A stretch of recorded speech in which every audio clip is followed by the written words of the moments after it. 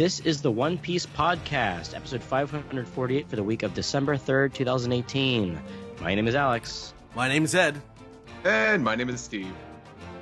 This week on the One Piece Podcast, we will be going over this week's manga chapter number 926, Excavation Labor Camp, as well as some Piece Together. The anime is off this week, today on the show, let's do our robot roll call. First of all, we've got our very special guest, translator for One Piece and Weekly Shonen Jump, Stephen Paul. No robocalls, please. The midterms are over. I'm good. Hey, guys. Jill is also here. Yes, hello. Happy Hanukkah. Happy Hanukkah to you. Thank you. And, of course, Eisner-nominated comic book artist and friend of us all is Joey Weiser. Pro. We'll send you cheesy movies. But before we do that, do we have any news to go over this week? Well, I mean, I guess the big news is all of the releases that are just coming out today or tomorrow, depending on when you listen to this or what time zone you're in. Because we have Volume 91 is out, some more Viva cards are out, and so there's a bunch of new information floating around. But I guess we'll probably get to that whenever our schedule allows us. And also the One Piece 2019 calendar is out, in case anyone wants to order it. It's always a crapshoot. I've ordered it from 2 places. Let's see if I get one. Do they have a sexy one out yet? Probably. That's probably easier to get than the one I'm trying to buy. So what happens? You order it and then they send you a message later that it's sold out or something? Yeah, but then sometimes, like middle of the way through December, it'll show up at the Kino in Chicago, like because they put it on a boat and it took 3 weeks to get there. So I mean, I might still be able to pick one up there, but if you're in the Chicago area, I might be looking to unload one in January if I've accidentally bought 2.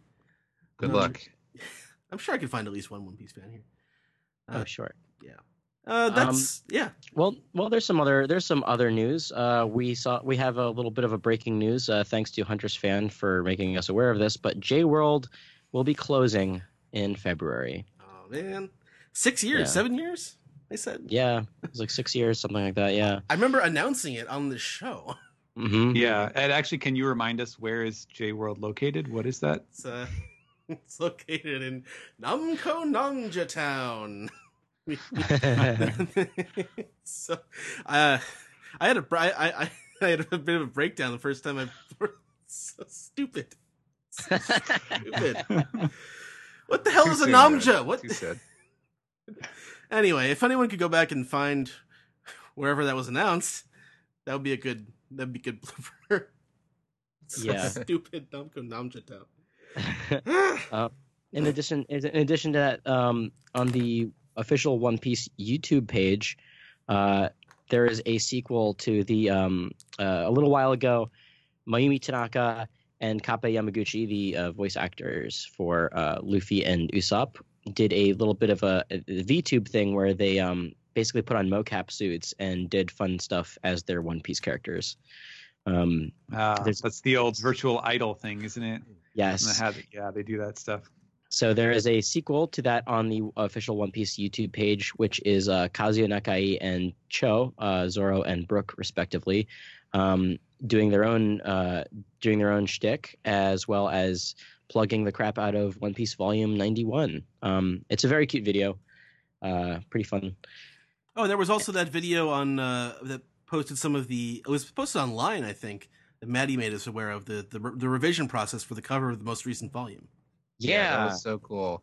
Yeah, and I think the official staff account eventually posted the video too, or some official One Piece account posted it at some point. Yeah, I don't recall seeing that kind of thing before. Very neat. Yeah, it was really cool. It led some folks, myself included, to wonder if any of Oda's process is digital now, because it seemed like at least the sketching part that they posted was probably being drawn digitally, because you see him moving around parts and blowing things up and shrinking them and whatnot. Yeah, I think I talked about this a little bit on the One Piece magazine volume 4 that we did in the past few weeks, because there was a similar. He shows a process. Obviously, it's not a video; it's a series of images in the magazine for his illustration of Luffy and Katakuri sharing a merienda with some donuts, and it is very similar. You can see, that is very clearly a digital process, and he's sketching things, and he sort of draws out a little blocky version and then erases it, draws a more refined one, and then moves it around and changes stuff as he adds things and so on. So I think he does that more often, or that's like his experimental time, is when he's doing like manga pages where he's free. He feels free to mess around with like digital tools and stuff like that. So yeah, cool. I was wondering if possibly, because that video ends with just like a very refined looking sketch, but it's still not the finished drawing. If maybe he then prints that out and traces or paints over it or something. Yeah. I have not gotten my volume yet, so I haven't had like a real close up examination of the image itself. So, but it's really cool. It's like I can't remember his name, but the big dog is in the background, and yeah, Camacho. Yes, yeah, not Roman Reigns. It's no. And stuff. So it's pretty neat to see the initial sketch and how it changed from there to the final image. Yeah, I think the ability to do stuff digitally, is Oda's probably experimenting with doing more stuff like this, and I'd be interested to see him continue to do stuff like this. Very neat. Also worth noting, on the YouTube page or the One Piece YouTube channel, the banner has an original Oda illustration of all 9 Straw Hats plus Vivi and also Jinbei. So that's worth all the Straw Hats. All of the Straw Hats. Wasn't that in the Viva cards though? Someone mentioned today that Vivi is listed as a former member and Jinbei is a current crew member. Yes. Thank God. Jinbei is officially the 10th member of the crew and the helmsman. That is on everybody the Viva got card. that. Good. Now that I have my coffee, I can rock Tradar. All right. Great. So if that covers it, if anybody else doesn't have anything else to say, then we can move right along to the monk. I have something I would like to say. Sure, yeah.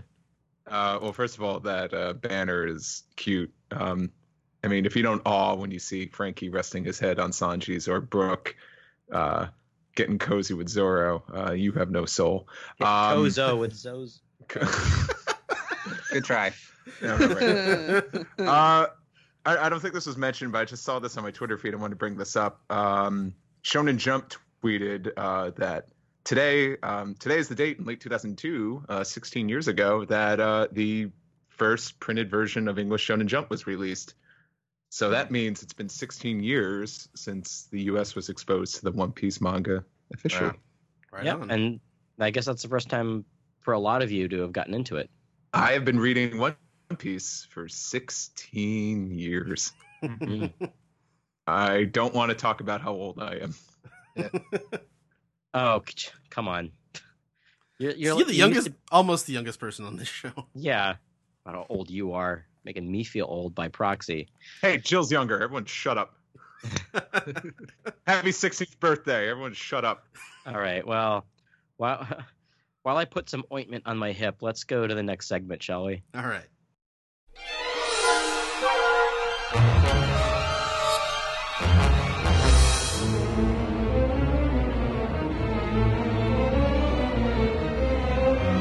This is the manga recap for chapter 926, Excavation Labor Camp.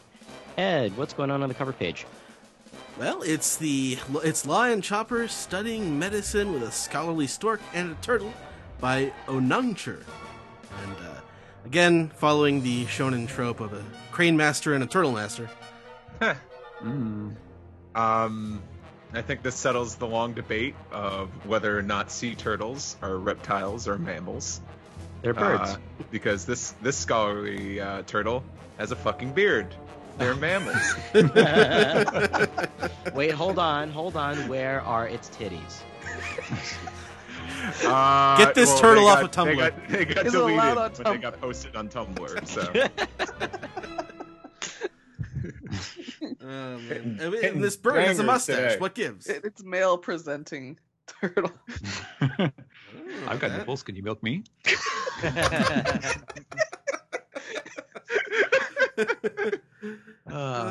Now That's not actually, the first time that joke has been made on this podcast. No, it is not.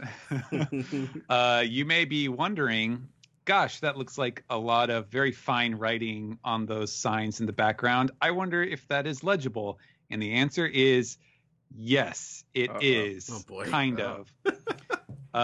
So, our original TIFF files, which are basically print quality, they're like 6,000 by 8,000 resolution. And on there, you can sort of half make out the words. They're very scribbly, but they include some medical terminology such as drug, laxative, painkiller, antibiotic, ointment for Alex's knee, digestive, disinfectant, gargle, analgesic, and I think that's about all I can make out. And the book then says, a bunch of them, it says pharma. What was it? Pharma. pharmaceutic. Yeah, in Germany, and again, because as we've talked about, German medical terms have made their way in Japan. So. And then a bunch of these terms are also repeated on the inside of the book that the stork is holding. What a redundant library. Yeah. I think I see disinfectant in there. That's it. This is the kind of setting to yes, let me peruse this tome. Ointment, yes, indeed. Digestive. Mm-hmm. It's like a library for first graders. I do see drug on there. Yeah. Okay. All right. Move to the first page to get the Land of Wano, flower capital. It's still weird to me that the castle's on top of the tree and the tree is bent like that. Still weird. But someone in the crowd calls out, another sighting. There's been another and I guess this is like the newsman with holding his newspaper aloft and singing the news. He says, "There's been another ghost sighting, folks. A tale to chill the bones. Woo!" I don't know why there's music there. I gotta sing. The latest ghosts are singing, The latest update about the ghost sightings of the northern graveyard. Reports of a Hitokiri, or man-killer, striking on the 8th block of District 2. The culprit, the infamous Hitokiri Kamazo, the man with the scythe. We all know it's him. They can never catch him. Hey, kind of like our president. Oh. Yeah. He's got some hair there. Interesting. Yeah. Oh yeah. Unlike our president. Long, beautiful hair. But there's also meanwhile another attack by Ushimitsu Kozo, the boy who strikes at the 3rd hour of the bull. Do we know what the 3rd hour of the bull is? I think that's like 2:30 a.m. or something like that. Okay. It's similar to the we'll see at the bottom of the page, but the the archaic forms of telling time for Japan. Right. So this Ushimitsu Kozo, he steals from the rich and gives to the poor in their row houses. Is he hero or knave? Who is this mysterious fellow? And we get here an eek, it's Ushimitsu. I almost said Yoshimitsu. That'd be much different.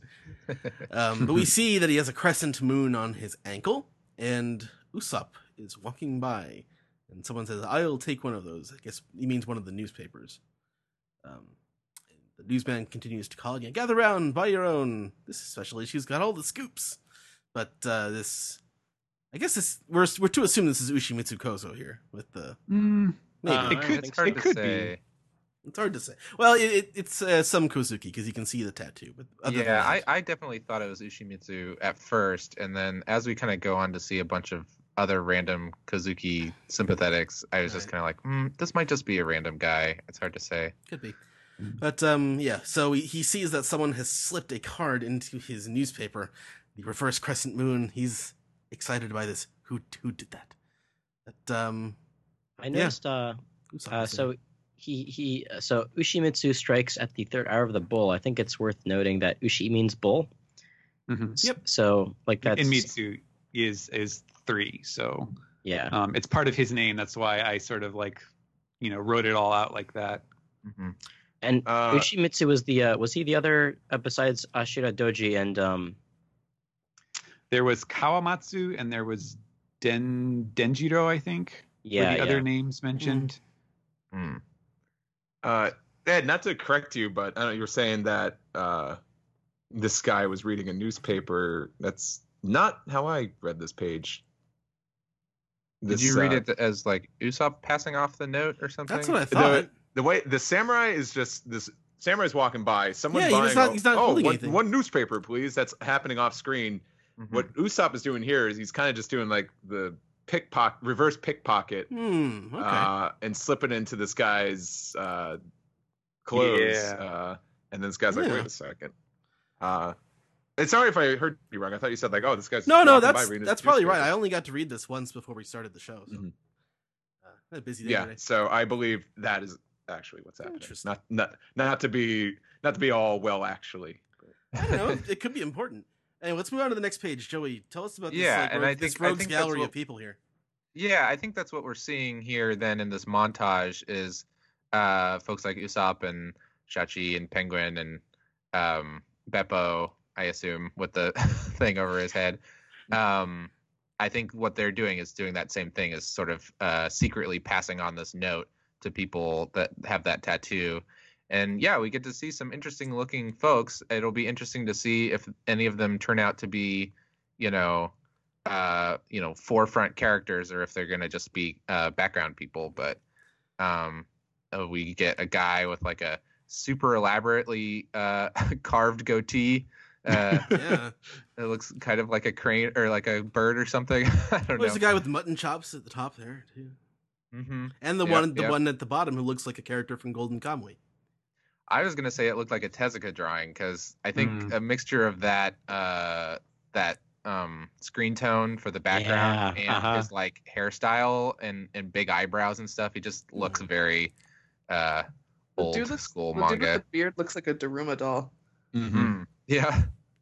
I love this kind of setup, this visual implication that like they're just sort of like walking around with these little stacks of flyers, and they're just looking for the right people so they can like hand them off like, hey dude, you want a party? Hey, you want a party? Party of the century. Yeah. That's your nice guy. So these people start to wonder, has the Kazuki clan returned? And we see some other people kind of discussing amongst themselves whether or not this is legit. And one says, why be suspicious? This is the great spark that they needed. And says like, well, I'm going. And then we see an older guy, and this is some interesting information that he puts out. He says that, if he were younger, he would definitely want to fight, but he's wondering what they're going to do for weapons, because no one but samurai are allowed to carry katana now by the law. And we hear then that Orochi has banned all dojos for sword, karate, and judo, and removed all combat training, thus uprooting any organized rebellion against him. To which we see, I think this is the same guy at the top that said that he was going, saying that he doesn't care. He'd fight barehanded if he has to, and that this is their final chance. It's what I've been waiting for. My body trembles with the urge to join battle. And then in the bottom panel here, right after we'd been told that no one's allowed to have swords, we see Usopp just flailing a sword around in public, saying, come one, come all. If you've no haste with time to spare, then step right up and see my wares. It's okay. It's Usopp's rubber sword. See my vest. Yeah, there's a little Lyle Lanley there in Usopp's styling. Yeah. I like the super giant person in the background, that big-headed person with a bandana that's looking at them. My wares aren't for you. They're more of a Kano kind of thing. A Kanoville idea. Kanoville. Yeah, let He-Man fight. Come on, he wants to fight so bad. He's got the He-Man hair. Yeah, Prince Adam. Looks like Prince Adam ate Orko. And I forget their names. Man at Arms. I was trying to think of the guy who likes to tackle. Jill's next. Yep. Thank God. There's a guy with a big claw, a big crab claw, and then a little crab claw. I remember that guy. I think his name was not Clawful. It's some sort of dumb pun. Like Clawhador. Clawhador. Everyone's fake name is Clawhador. Anyway, sorry. Go ahead, Joe. Okay, so we go off onto a residence. They're like, no geisha is needed here. I won't have anyone approaching this room. And then they're having some kind of shady dealing. Do we know who these guys are, or is this the first time they popped up? No, I mean, just by the dialogue, that's all we're supposed to know is that they're corrupt officials, because that's what corrupt officials say in every Japanese crime movie. Yeah.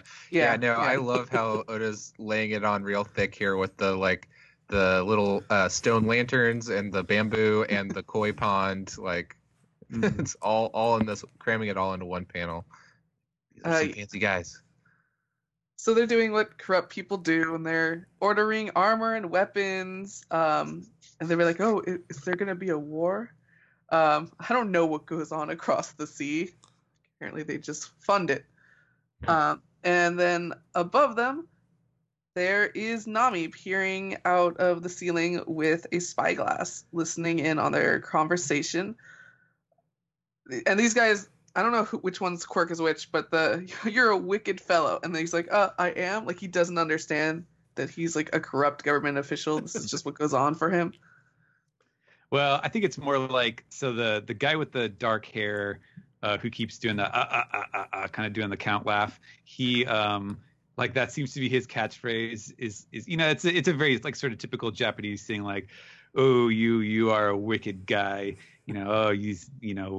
what a devious idea you've come up with." And he's like saying it in these like semi inappropriate moments where it's like, that didn't really have anything to do with what I said, but all right. So that's why the other guy is like, huh? Okay. And yeah, so Nami's looking with the spyglass, and Shinobu's talking about how she is too old to do it herself, so she's coaching Nami on how to get the information from the documents. And Nami's trying to search around the guy's head when suddenly he notices the kind of obvious spyglass with Nami's giant eyes sticking out of the ceiling. Why did she stick it through the whole crowd? I know, right? Oh, man. Closer, Steven.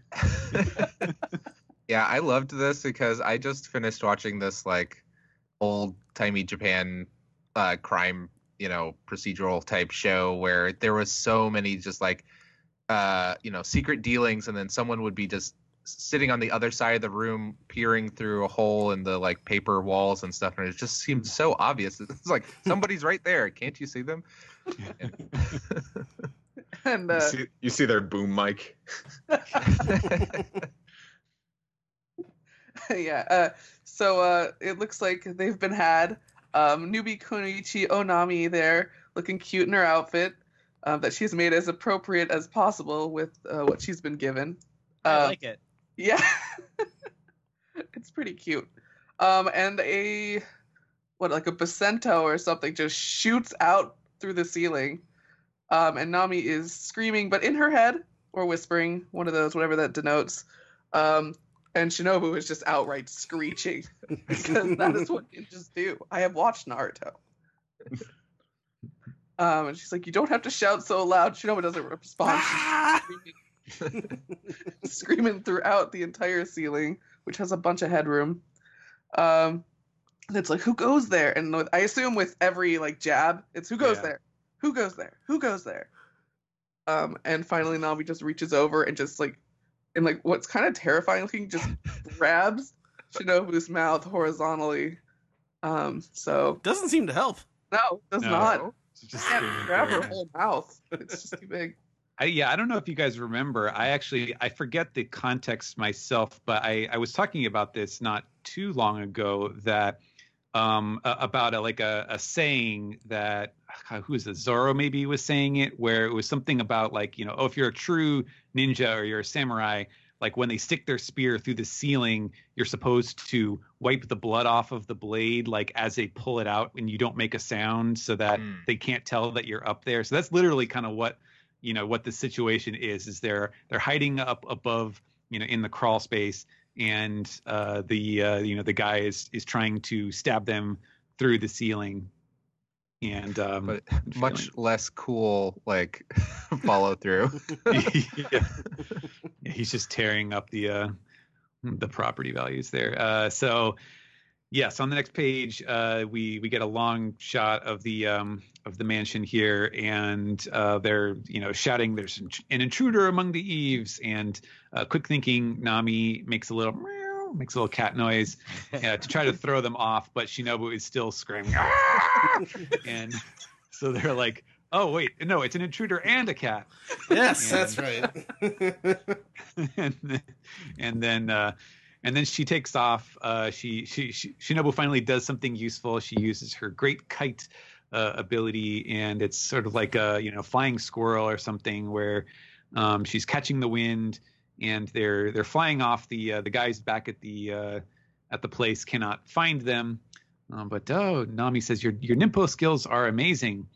And so then it's time to say, all right, what did we find out? What did you manage to see, Onami? And Nami says, I saw the name of the port and the shipment day. And Shinobu says, that's perfect. So then we'll know when and where the weapons are showing up so that we can snatch them. So there you go. There's the answer already, is where will we get the weapons? We don't even need the details. It's just going to happen now. So this is weapons made in Wano that they sell for export. Okay. Yes. Yeah.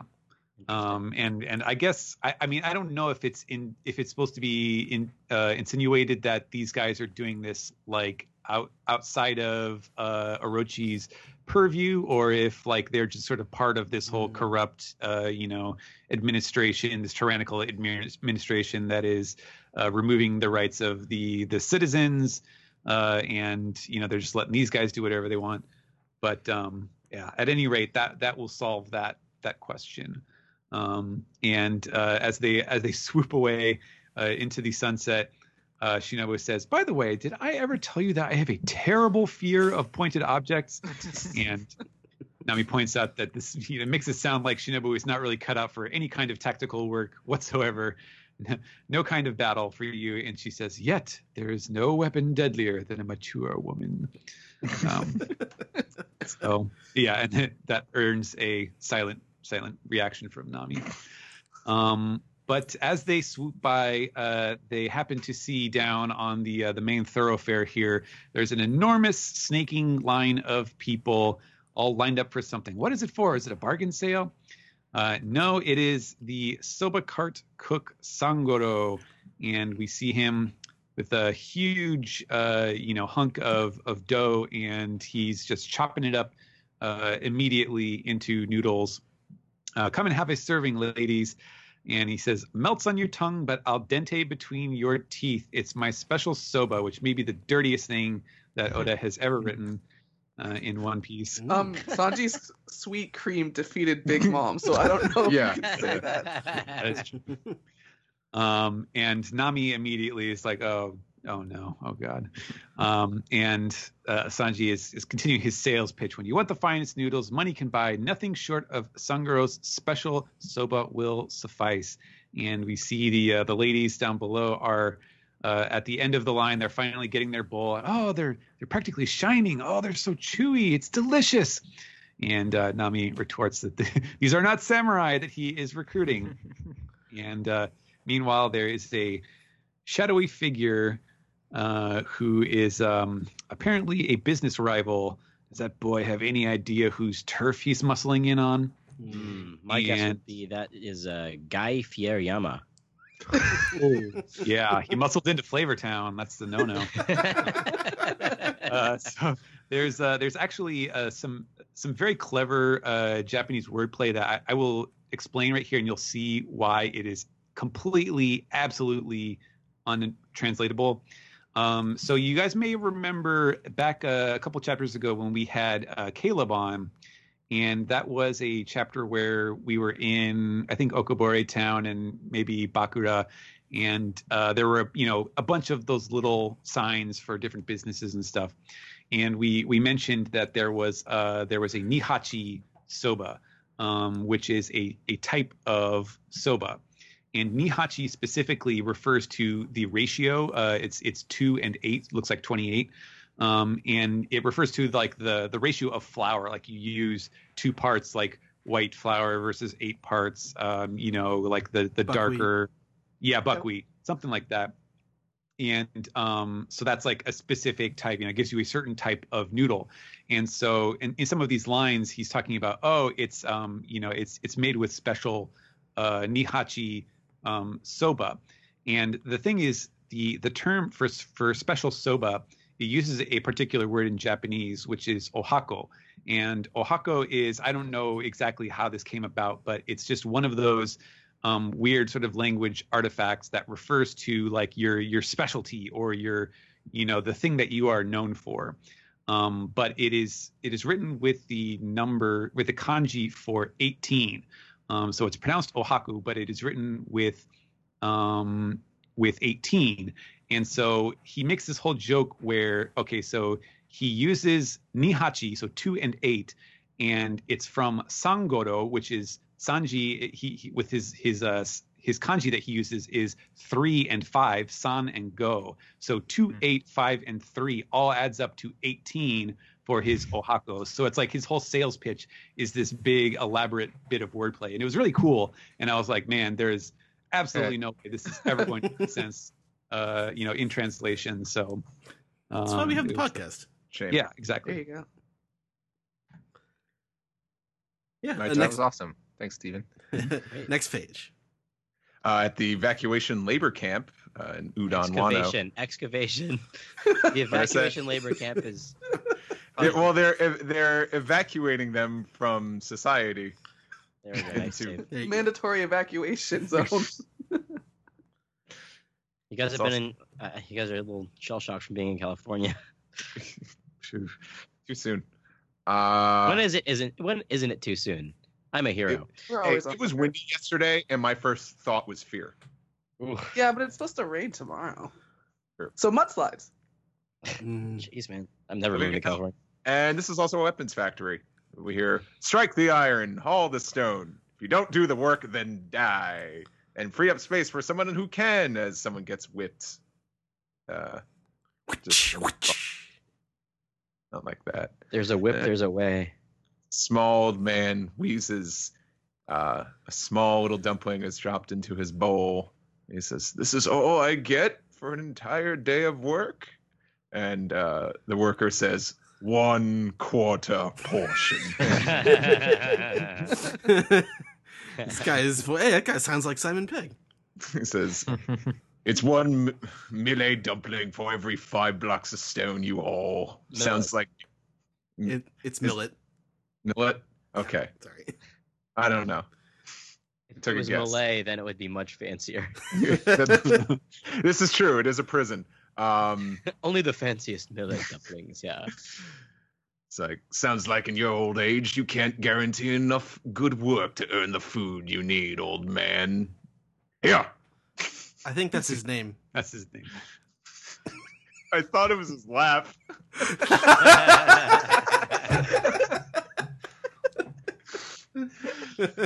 So, I guess the end is not for you, huh? As he just whips him, the guy with the laughing name.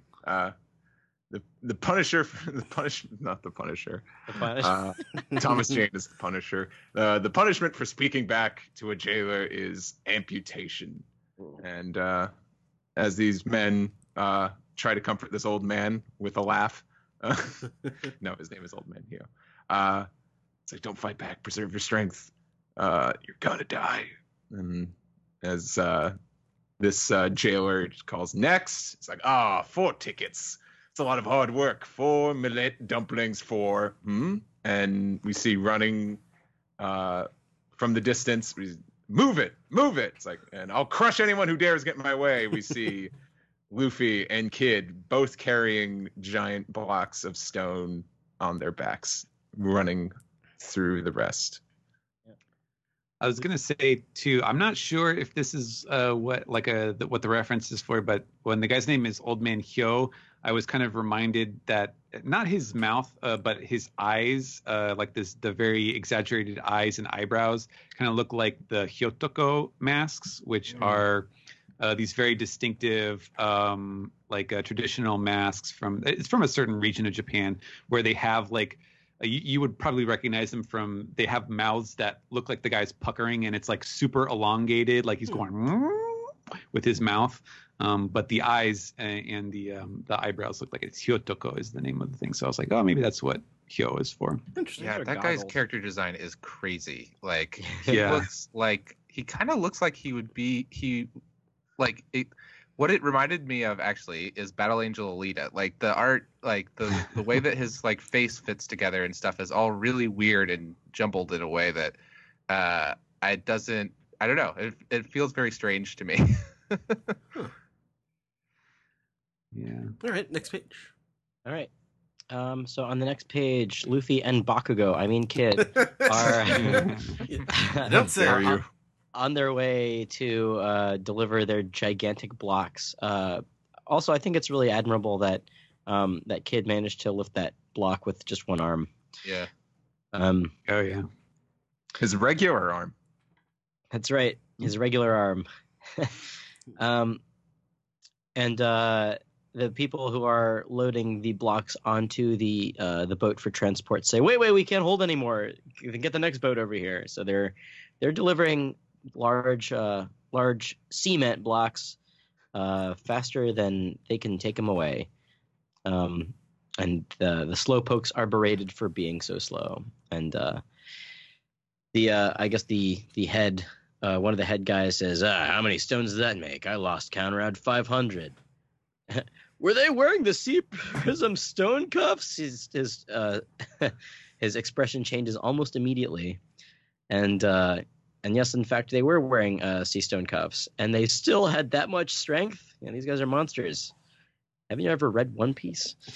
Then what are they capable of when the cuffs come off? For that one, you need to read Dragon Ball. That's right. So Kid and Luffy are demanding their food because we did the work, now feed us. Like this is, hey, you wanted us to do this, so we did it. So give us our millet. And in the next panel, Kid and Luffy are chomping down on each of them has their own modest portion of millet dumplings, which can't be too delicious, but hey, if that's the only thing you eat, you got to eat, I guess. It's nice of them that they had the two novelty-sized dishes to hold these gigantic portions. They probably had it to like tease all the other prisoners with like one millet in it or something. Yeah. They kind of look like the big sake cup that Columbus. Yes. Well, that too. Yeah, I was gonna say Orlumbus, but that Shanks and Whitebeard both drank out of. Yeah. Yeah. But they're basically they're sort of in competition with each other, which is very excellent. Chowing down on their millet dumplings. Luffy says, "Hey, I beat you. I got one more," and Kid tells him, "No way, fool! I outpaced you, clown." Isn't this how Little Garden started? Yeah. What is Jaggy? That's his hair, I assume. Yeah. And his general look overall. Yeah. Okay. Yeah. So I guess this is so he says, "How many times do you have to make that trip to get to this most food?" Another prisoner says. But yeah, Luffy calls him Jaggy, and I'm assuming that's sort of like Traffy or Torao. Yeah, that's the feeling that I'm getting. The premonition that I'm getting is that that's going to be his like shorthand for Kid. Oh God. Interesting. What is it in Japanese? I'm just curious. It's was it Gizao? So giza is like, the onomatopoeia, or the descriptive word for something that is jagged or ragged, or it's like, it's not spiky, but it's very much not uniform in nature. I wonder if it's because he's missing an real arm. jag off. Yeah, it's a jag off. So they banter back and forth. Luffy calls him Jaggy, and Kid calls him a stupid monkey that cannot even count. I really love this rivalry. It's super fun to watch. They're both so evenly matched. And the guards are noticing, "Oh, I thought they were both heavily injured. After a few days of working, eating, and sleeping, they seem to be the picture of perfect health now. How do their bodies even work?" That's what we're all asking constantly. And of course they ask the eternal question: how are we supposed to break their spirits like this? Go on, say something to him.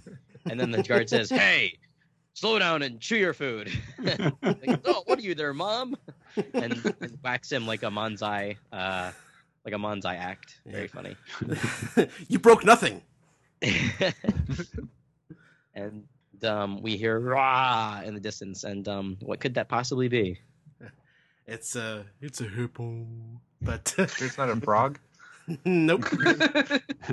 Definitely not a frog. He is enraged. He says, "Fess up! Who's the prisoner who devoured all the food in the storehouse?" That's Master Dobon. His hippo fusion's really weird. And it That's is an understatement. Yeah. Who dares to defy the vice warden? It's hard to understand him because the hippo will close its mouth whenever it feels like it. That hippo looks like the baby hippo from the Impelled Down anime filler. Yeah. All grown up. I love that it's a hippo trailer. It only has the back legs for the Yeah. hippo. No, his front love legs that are jutting too. from the jaw. Yeah, but that's Dobon's legs, but the hippo legs are just the back ones. It's like a two-legged hippo. I love his jaunty little hat. So yeah, he's in darkness, and they can tell that he is saying something in there, but I can't tell what. But another one of the jailers says, "Here they are. These are your culprits." Hang on, I'll digest this. They've stuffed themselves silly. Never seen a prisoner get fat in here. Almost kind of jealous. Oh my god, I love that kid. Like, I know. Look at him. Look at that those kid. weebles. What an absolute unit. Oh, I man. mean, like, It's the mileage on this bad boy. if there was any like theory as to like, oh well, the only reason Luffy gets fat when he eats is because he's made of rubber. Well, I mean, Nope. yeah. Just slap him on the back. This baby could fit so many fucking millet dumplings in it. Oh, Lord, he's coming. Okay. So it was you. Thanks to the two of you, I won't have enough for my huge portion. Does 3 measly dumplings sound right for a mouth this size? And as they shrink before his eyes. Listen up, just to warn you, if you should be bold enough to actually defy a jailer, we cut off your arms for the first infraction, and your legs for the second. Hey, look who's there! It's that, Some Oh, asshole boy. it's that guy. in the math. You, Mr. He's doing well. Douche. Look at him. Some Anyway. prick. But that's not the important person right now. The important person's in the cage with the eyes, presumably the same person who flicked the fishbone. But Yep. Well, it can't be Caribou. no, exactly. Yes. Yeah. Sure. What did I God. say last week? Oh, I think we'll see Caribou pretty soon. I Yeah. think those are my God. words. I'm That's sure we will, Steven, and we see Caribou get sucked up into a airplane turbine. I'm sure we will. Yeah. No, that's So Absalom. it's not looking like his very important, valuable information has done much for him. No.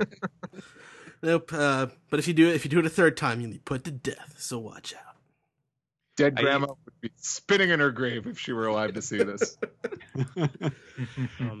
I do want to point out this is echoed again on the next page, but I think it's interesting that and very instructive as to the difference between their characters that Luffy and Kid. So they're both like mirror images of each other. They're competing and they're doing all this stuff. But you'll notice that it is Luffy who sees Old Man Hyo lying on the ground and reacts to that, and Kid has no. Kid doesn't pay any attention to him whatsoever. So I think that's like Old Man Hyo is like the foil here who demonstrates how they are different from one another. Mm. Sort of like if they were on a D&D chart, Luffy would be lawful or chaotic good, and I guess Kid would be chaotic neutral. I'm not going to call him evil quite yet. So Dobon, by the way, Dobon's a headliner, and those are normally named after card games, right? Is that like some sort of card game that we're not familiar with? Oh, I didn't even think about that.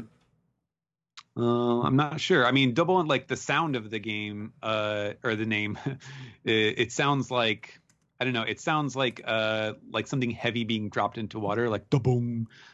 So I think with a hippo, like a big plotting hippo, it kind of felt felt natural to me, but I didn't even look that up to see if there was a. Let's see. When I Google Dobon card game, I get Daifugo, the Japanese card game. So Okay, yeah, maybe it's part of that. That's like Millionaire or Presidents. Grand Millionaire is what it's apparently called. Yeah. For a second there, I was thinking Kerplunk, but it's not a card game. Apparently, people who've read Fruits Basket might recognize that. Oh, it says Dobon is a term for the ending of Japanese mahjong, Oh, that too. where a player loses all their points. Interesting. Clearly, this guy lost the. He got a bad hand when getting his smile ability. Can you imagine passing out the devil fruits? They're like, oh, what's gonna happen? Oh yeah, I'm gonna be a hippo, the most dangerous animal known to man. I mean, that's true, actually, but he's just dorky. Super funny. But of course he says, that's correct. You have no right to fight back. And Kid explains, hey, look, we're weaklings now. Our power's been drained by this sea prism stone. But they're like, I love how strong they are at this point, that they're just like, sea prism stone used to make Luffy like really weak looking. But now he's sort of just like, I just don't have my powers. This is... But of course, Luffy, the only thing Luffy is concerned about is the fact that Old Man Hyo has been beaten. And you can clearly see that in this panel where he's angry. But Kid explains, look, we did honest work, and that's that. And before he can say any more, the Hippo chomps down on both of them and tells them that they're guilty of eating his food. And now you must learn. And one of the guards explains that inside of the Hippo's mouth is Master Dobon's Chamber of Slaughter. That's the best movie in the sequence. Hippo Potter and the Chamber of Slaughter.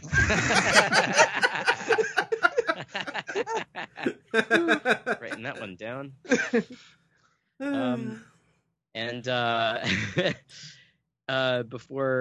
Before they can say anything else, everybody's shocked to see that something's going on inside that there hippo. And with a wham and a crack and a hippo, Dobon falls down with a thud, and we see Luffy and Kid walk out of Dobon's mouth, Luffy with Old Man Hyo in hand.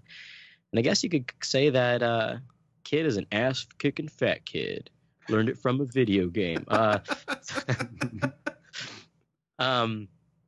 They're walking away from the hippo, and everybody is completely shocked and sees that Vice Warden Dobon has been Doboned. But they don't seem too worried. Well, the guy's sweating, and he says, "Oh, you've done it now. The death penalty for sure." And Luffy has his favorite famous "What did I do?" face. As Kid looks menacingly and says, "Where's your proof?" And they're like, "Huh?" And all the other prisoners are ecstatic with glee and I don't know, cheering. that one guy looks awfully evil there. The one guy in the back looks like Thomas the Tank face? Engine. The emoji guy. That is Thomas the Tank Engine. I can verify that is indeed a Thomas the Tank Engine. We've threatened it for years, and he's finally in one piece. Okay, We already anyway, had Diesel, so that's right. Close. Diesel, now Thomas. Keep it going. Nice job, you guys. Everybody cheers. I love this panel because you can see how many prisoners are all around them, like the scale of the prison, like the background to the two quote unquote heroes in the foreground, aka the shining stars of the prison yard. So it looks like Luffy and Kid are now the big men on campus. Look at that goofy smile on Kid's face. Yeah, I like it. Oh man, I like the two of them. Anyway, that's the end of the chapter. To be continued, it says. Oh shit! Wait, What? If Luffy and Kid got eaten by the hippo, does that mean they were the prisoners of Azkaban? Oh my god. What's the pun? What's the pun here?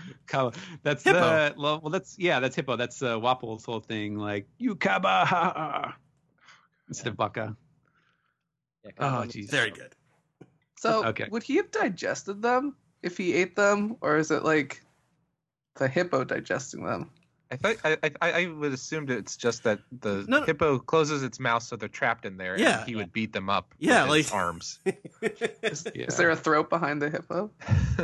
No, as Maybe. far I wonder because like what's his face, the lion guy. Hold them. Yeah, hold him. Right. Like it seemed like his lion belly could eat, but on the other hand, like Dobon seems to be in the way, so the hippo. You know what? I just noticed something too, Steven. Luffy's walking away with the goblet of Hio.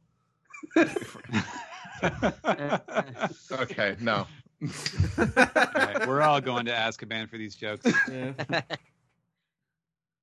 All right. So that was the chapter. Let's see what y'all thought. Let's start with Jill this week. Okay. It wasn't bad. The first part kind of dragged. I understand it's like transitioning, showing that they're giving out the information about the Kozuki clan and everything. So I don't really mind it. It was just kind of slow. But this last part was great. Everything with Kid and Luffy is fantastic. I like them being rivals, even in a prison setting. I really like Fat Kid a lot. Fat kid. That fat kid. Ass kicking fat kid. Dobon, his character design. I don't know if like Oda has like a dartboard where he has like animals and like how he wants them combined and stuff. But this is great. I'm a little depressed that the millet bowls weren't spilled, so we didn't have like a hungry hippos like Oh scene my go on. god. Because that's all I could think of. But yeah, I'm excited for the prison scene. I guess it looks really good. Don't give a shit about Caribou. He could just stay in the background in every scene, and that'd be it. But yeah, I'm excited to see what comes up next. Great. Joey. I thought this was a really fun chapter. Yeah, I enjoyed it. I guess I didn't. One thing I didn't realize until this chapter was how big Shinobu was. Until Nami like is trying to shush her by squeezing her mouth. I shouldn't be surprised at this point how giant characters are, but yeah, she was a lot bigger than I thought. And I really love that pair of pages where we've got the kite and then Sanji cooking. I think the art on those is like really, really great, and the like composition is doing some really interesting stuff with the comics pages. Let's see. Yeah, we didn't really touch on this. The guy, the wanted poster for the guy, Kamazo. We all assume that that's one of the other missing members with the ponytail that we keep seeing the silhouette Yeah, of. it seems likely, yeah. Yeah. He's got a similar name, I think. Yeah, I thought that was interesting and cool, and I liked how Oda like used this sort of like different smudgy ink style to show that, also to sort of obscure his character design a little bit, which I think is cool.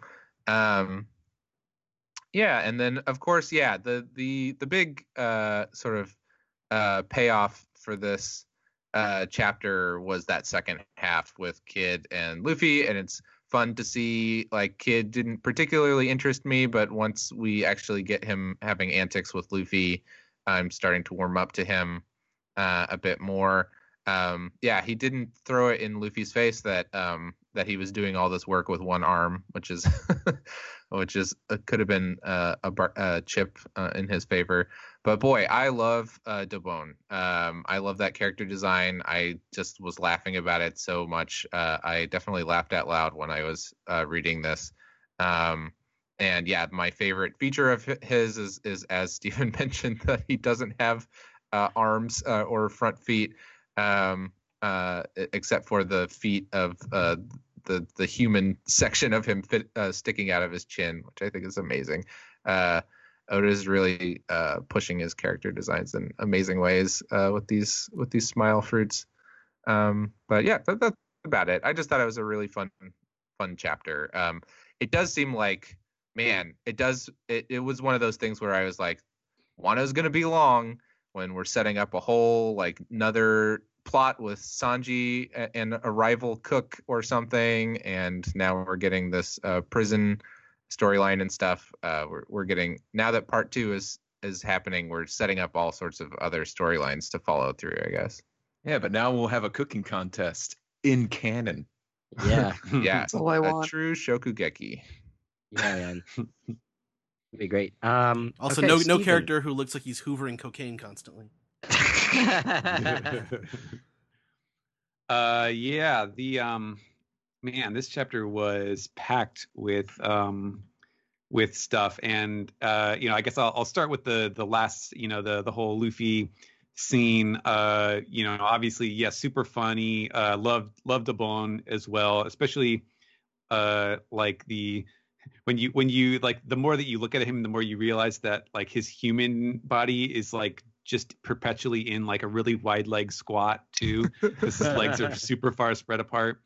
It's like stuff like that where it's just like, this is why you just can't ever give up on One Piece, or stop reading One Piece, because you just never know what kind of ridiculous design he's going to come up with next.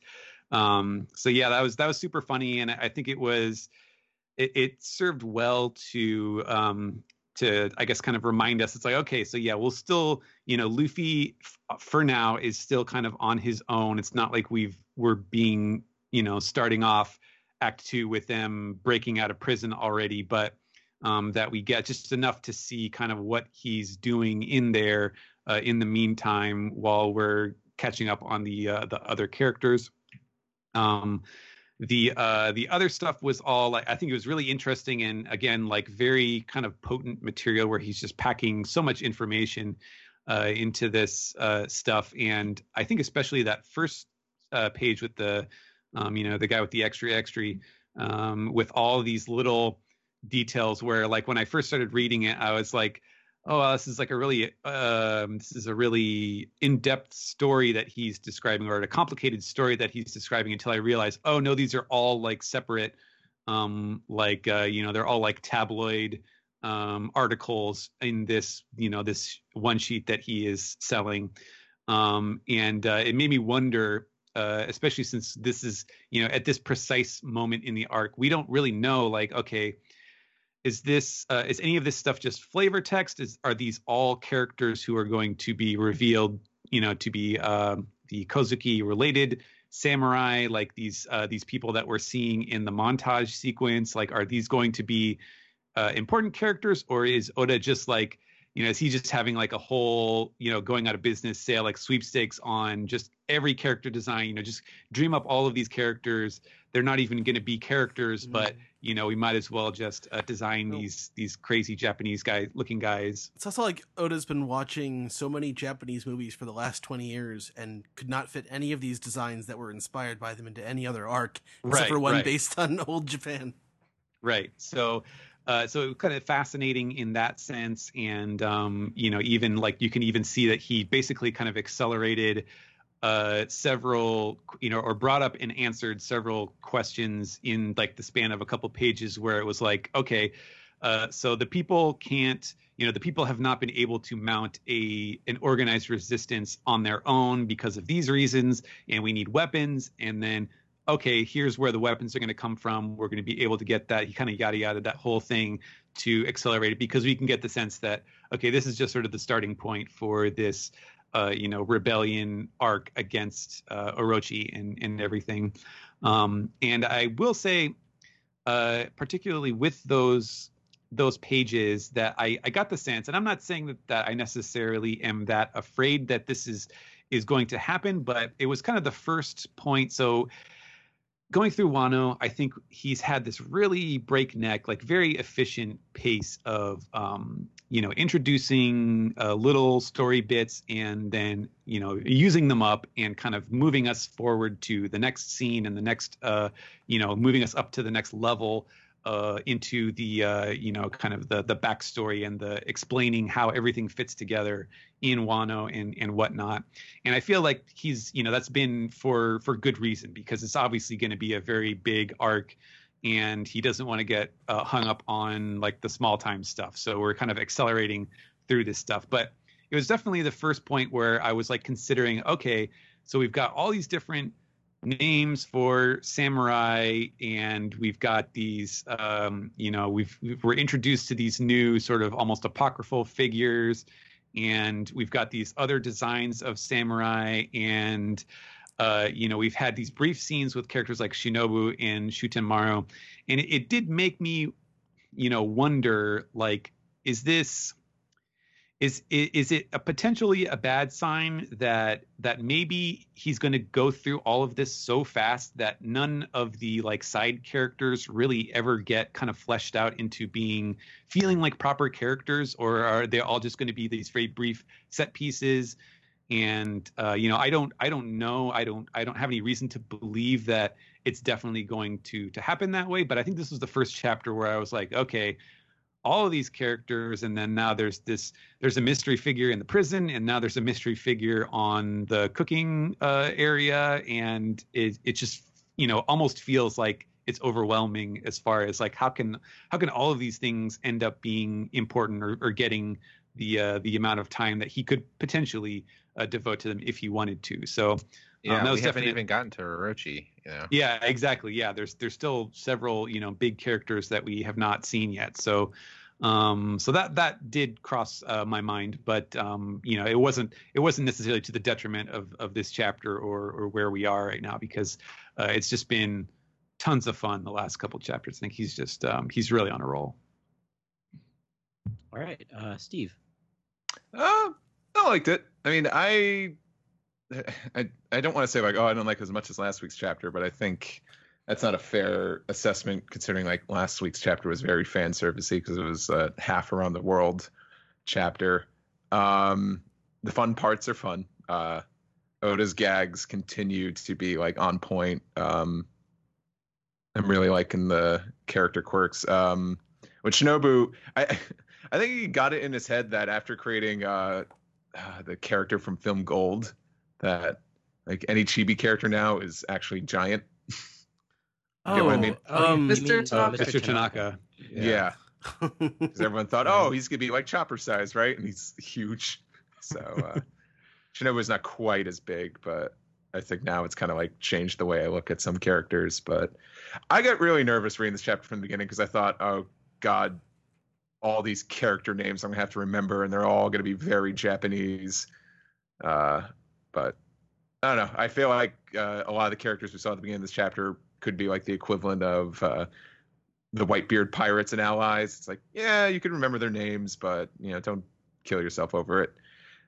Zach is probably scribbling down trivia ideas as we speak, listening to this.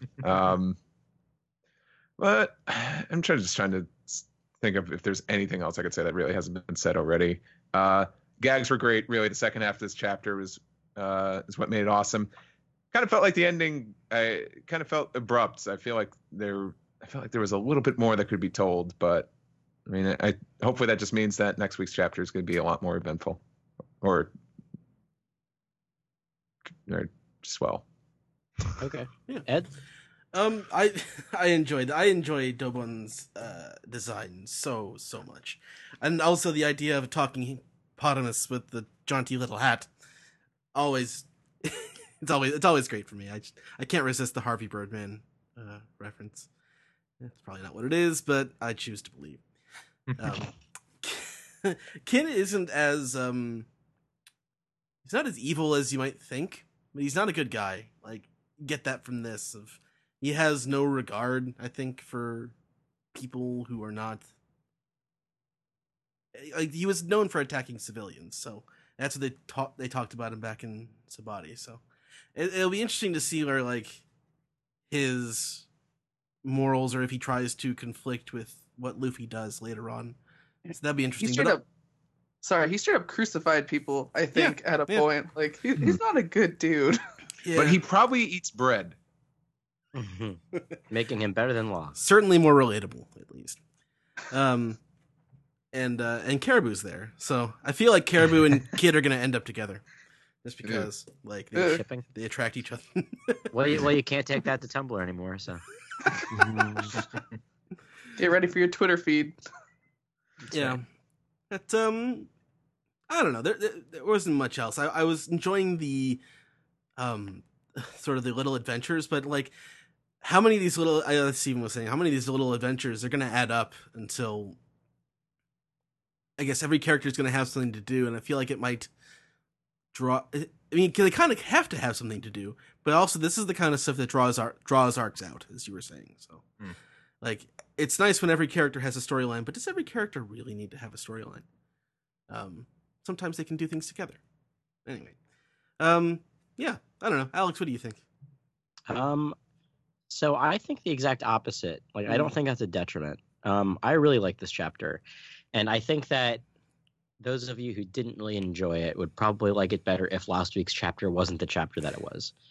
Part of the reason I really like this chapter is the fact that we're kind of nesting back into Wano. Like we're back into it after, only 3 pages away from it. Honestly, like last week's chapter was like, let's go away from Wano for a little bit and then get back to it.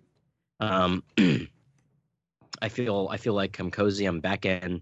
Like we got a lot of info in this chapter, as Steven said. I think we got the silhouettes of the 2 other samurai that Kinemon was talking about. I like seeing everybody's little jobs that they're doing to make this bigger picture to move the story along. I particularly liked the page that Joey read, the guy who's like, oh, I don't care if I have to fight barehanded. Like, that's the kind of thing that I just really want to see, like how the country is going to react to all of this. Yes, I'd like to see the Straw Hats, reunited as one, but Wano, I think, is going to be one of these really cool arcs where I think it'll hold up in one go. Like if it gets reread, like its own self-contained arc. I'm like, I was already like thinking about this when we're seeing Nami with Shinobu and Sanji at his soba cart. I keep thinking to myself, man, I'm gonna love to like reread this entire arc, but only read like the only read the one one story in chronological order. Like all the Luffy and Kid stuff, I can take a back seat to that for this particular reread. I don't know. I feel like there's going to be a bunch of different ways to read it. Because they have like mini arcs, like the last part had like the sumo arc and things like that. That's also harder to enjoy on a week-to-week basis. Mm. I don't know. I'm really digging it. It's noticing all the like samurai movie tropes and stuff like that is really, I don't know, it's really getting me excited. And the fact that they like the thing that they have to eat is millet. It's like if you've ever seen Seven Samurai, that's what they are reduced to eating is millet. Like it's little stuff like that. Let's see, Caribou, who cares? Kid's cool.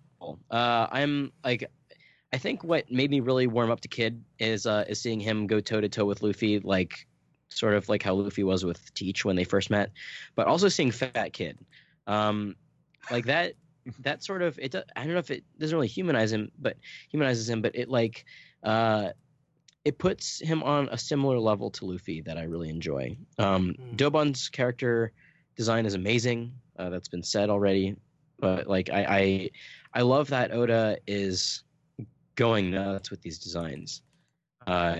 It's sort of how I felt about the Charlotte family when they were showing up in the last arc. Like, wow, he's really going nuts. He's going Mondo nuts with these designs. He's going nuts Island with these designs, and I feel like he has a separate like a separate piece of like a section of his brain reserved for all the headliners. They've all been excellent.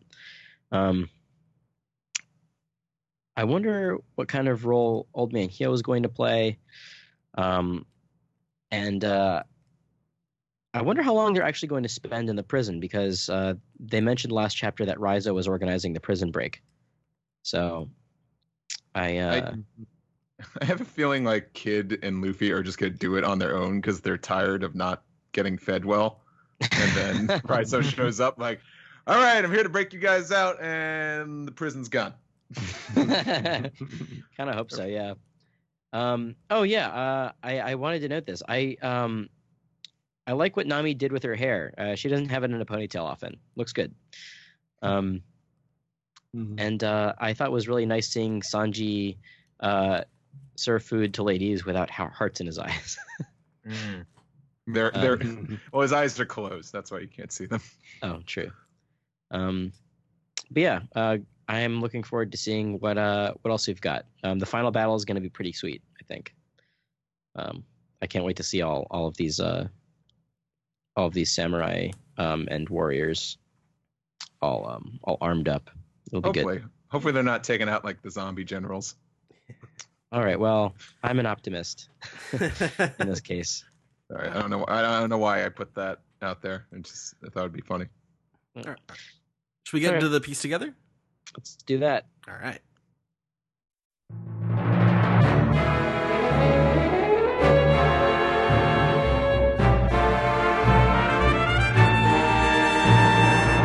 Hey everybody, it's the Piece Together segment for One Piece Podcast episode 540 for the week of December 3rd, 2018, where we answer your questions, your comments, your theories, and I can't think of a fourth thing that Zach usually just half-asses. So we're just going to go right into it with... This piece. Thank you, Ed. There we go. Yeah. What do we got on Discord? Jill? Okay. So Windfire asks, I noticed that you guys did not talk about this much. We now know that Wano has craftsmen who can create and shape sea stone into various things. Frankie is also undercover as an apprentice craftsman, which may give him access to the knowledge of making sea stone. Possible sea stone weapons for the crew as a power-up? Also, if Kinemon's plan plays out properly, the Reverie will have finished long before, lessening the impact of an emperor or two being taken down. Most likely the Marines will try to cover it up, as it will cause global panic. Thoughts? Also, I hope that Zach has a wonderful trip to Southeast Asia. He's actually back in America at this point. He's just too jet-lagged to be on the show tonight. He's probably asleep as we speak. Probably had a terrible trip to work if he went to work today. Oh, boo. I really hope he didn't. I don't know. He's not me, so maybe he stayed home. Yeah, I didn't have much to add to those ideas. I thought they were interesting. The idea of like Frankie being able to sculpt things with sea stone and stuff. I mean, obviously those weapons would only be for particular members of the crew. Yeah. Not everybody. But, I mean, Zoro. I mean, Smoker had sea stone weapons. But it was only in the tip. Have a handle. Yeah. They did say it was just the tip for Smoker. So, yeah, that would be interesting. I'd like that. Maybe Usopp, I think, would benefit. That'd be good. Little sea stone like bullet things. Yeah, like the flamingo had, right? I think so. Yeah, sea stone just seems too evil. What I think is that from several chapters ago, this idea of having the sea stone nails, I feel like that is going to be like a sort of like reoccurring thing that we're like, oh, this seemed like a special thing for Wano, but now everybody has like teeny tiny sea stone bullets and things.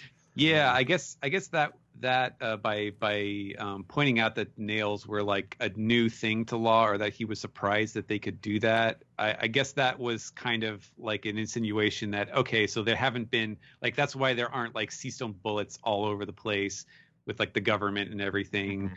Is that it's too hard to do, so it was remarkable that there were nails, things as small as nails. So yeah, but once the rules of manga, now that it's been introduced, it can be used whenever. Ready for inflation. Yeah. All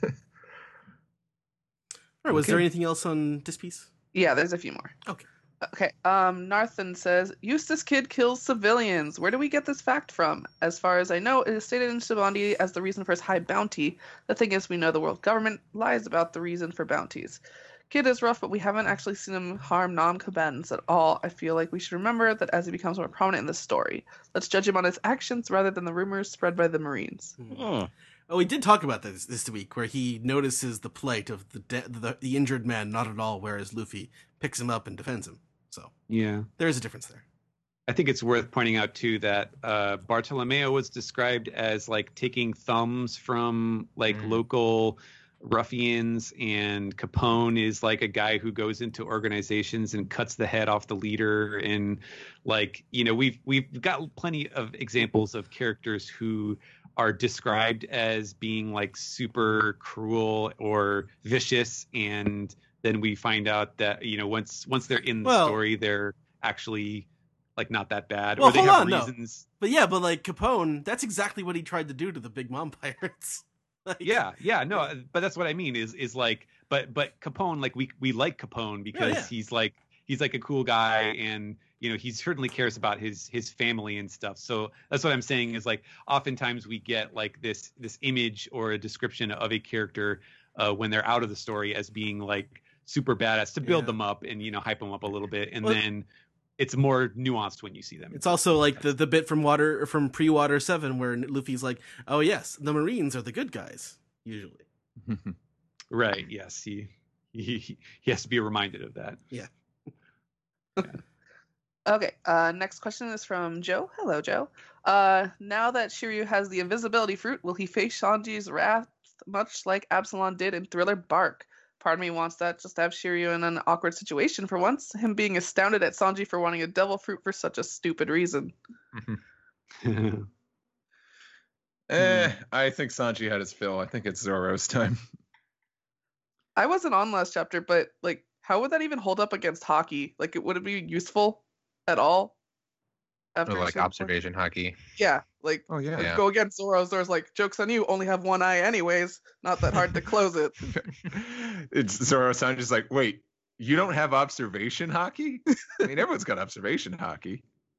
Usopp's got observation hockey. Hey, Usopp, why don't you kick this guy's ass? Usopp just beats the shit out of Shiryu. Next is from Morgul, who says, I'm sure you guys must have noticed your favorite character in the prison this chapter, but since this panel was alongside that line of dialogue about cutting off all limbs, it makes me wonder if maybe Caribou had suffered that punishment already. After all, you can't see his arms and legs in that panel. I got confused. God, I I got hope confused so. because Sanji was out on the street selling food, not in the prison. So He's always got those like long sleeves. Yeah. Anyway, Yeah. so That'd be great. It just got like pulls it up, just stumps. Man, Caribou's gross. He's the kind of dude who doesn't cut his nails. ugh.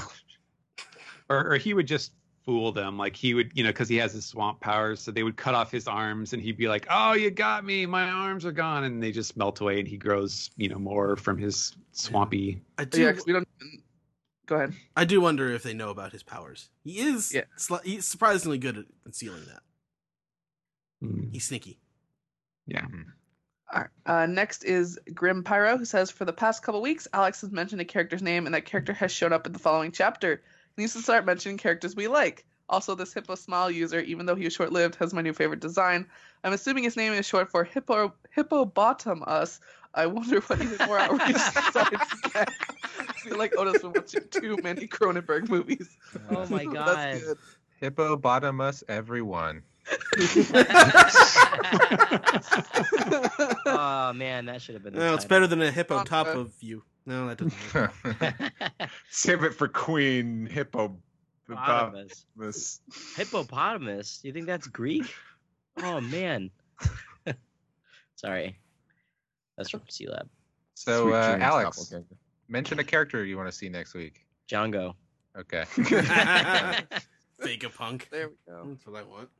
I And a can room. neither confirm nor deny Fine, the presence I will- of Django. Fine, I will say Vegapunk. How about that?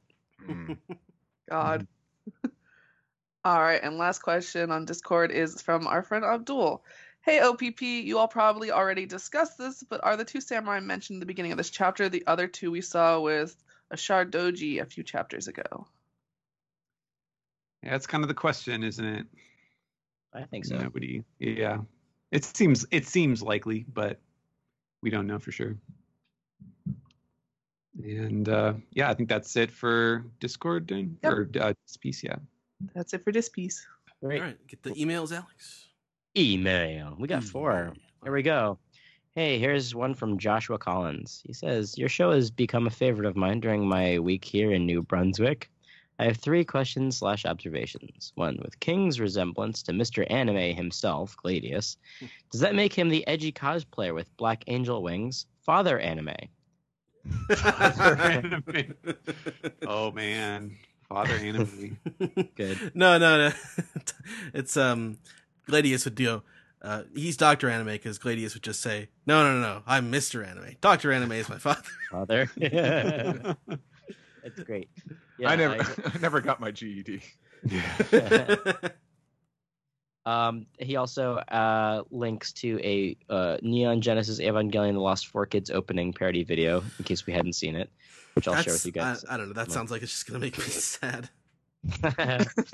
And it says here in honor of Ed's new Twitter about anime trailers, All right. aka @WeebTrailers, go follow it.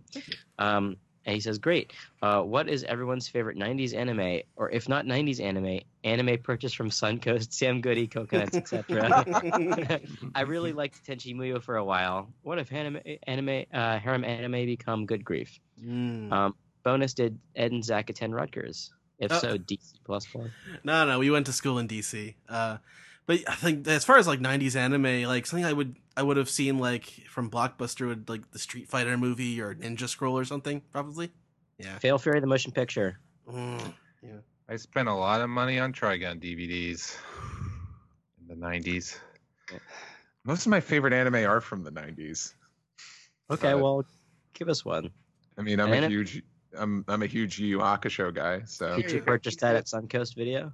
I think my first DVD I got at a Best Buy.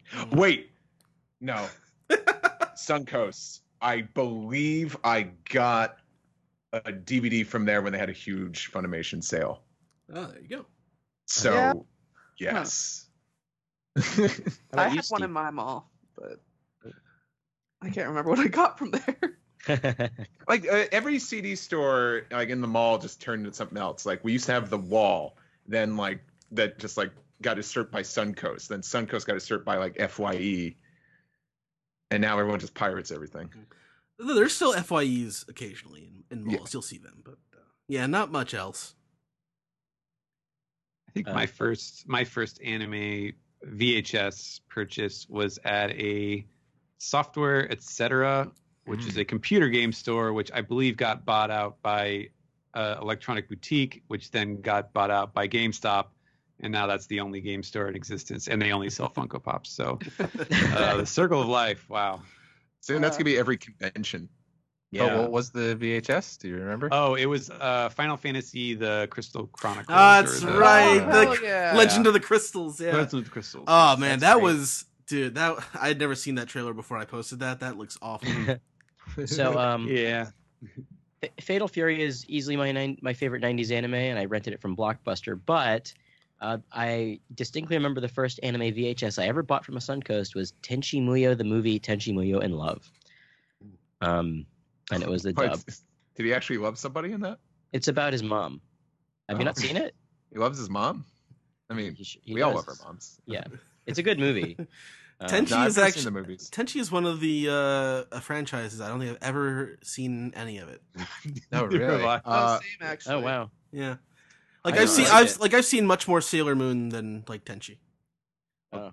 Well, Ryoko's the original waifu, and now Alex has ruined Washu for me, but somehow he's also ruined the movie Octopussy for me. So now, I was going to say that Washu line, that's my little Octopussy. I hear the line, that's my little Washu. That's my little Washu pussy. Shut the fuck up. Oh, man. I like that movie. I must have seen that movie twice. Yeah. Good. Okay, so Martin says, Dear One Piece Podcast, did anyone make a Peter Potamus reference? Was Ed who did it? I think you know the answer to that. Yeah. I was just, because I was thinking about the Adult Swim podcast you're going to be doing, Steve, and I was lamenting that none of the, almost, only one Peter Potamus GIF on, the GIF Twitter search is from Harvey Birdman. All the rest of them are from his own show and are not funny. Who gifts that? Exactly! Who goes out of their way to GIF Hanna-Barbera cartoons? They all look the same anyway. They're just standing stiff while their heads are twitching. Potamus is flying balloon or something, I think. Anyway. Okay. Stay tuned for the deep end. It's coming out soon. Mm-hmm. Hey, plugs later. I want an entire episode about Danger Doom. I don't even know what that is, but I guess we'll do it. Oh, is that the Frisky Dingo? No, that was the MF Doom Adult Swim album. Mm-hmm. Oh wow, shit. Danger Mouse and MF Doom, Danger Doom. A lot of voiceovers. Oh yeah. Mm-hmm. Yeah, Alright. man, skits. Yeah, remember when every rap album had to have a skit in it? I don't know. The skits were okay on that album because they had like Master Shake. Yeah, no, I like them, but like that's the kind of skits are always the thing that age the worst. Like, Oh yeah, That's oh yeah. it's every Lisa song. All right, I'm moving sorry, on. I listened to 80s music. Was it before or after JoJo? Oh Moving on. yeah. All right, this is from Jacob. He says, "Dear One Piece podcast, I would like to address that the reason that Luffy and Kid are now able to deflate after eating all that food is both a gag and realistic in the One Piece world. If they know, and I believe they do, the life return, aka Seimei Kikan technique that is used by both Gucci Lucci and Kumadori of CP9. P.S. In which the Simpson, which Simpsons characters are One Piece character or vice versa, or how in the hell did you guys not say that Law is Dr. Ed? I think he means Dr. Nick. Oh, Law is a much better doctor than Dr. Nick.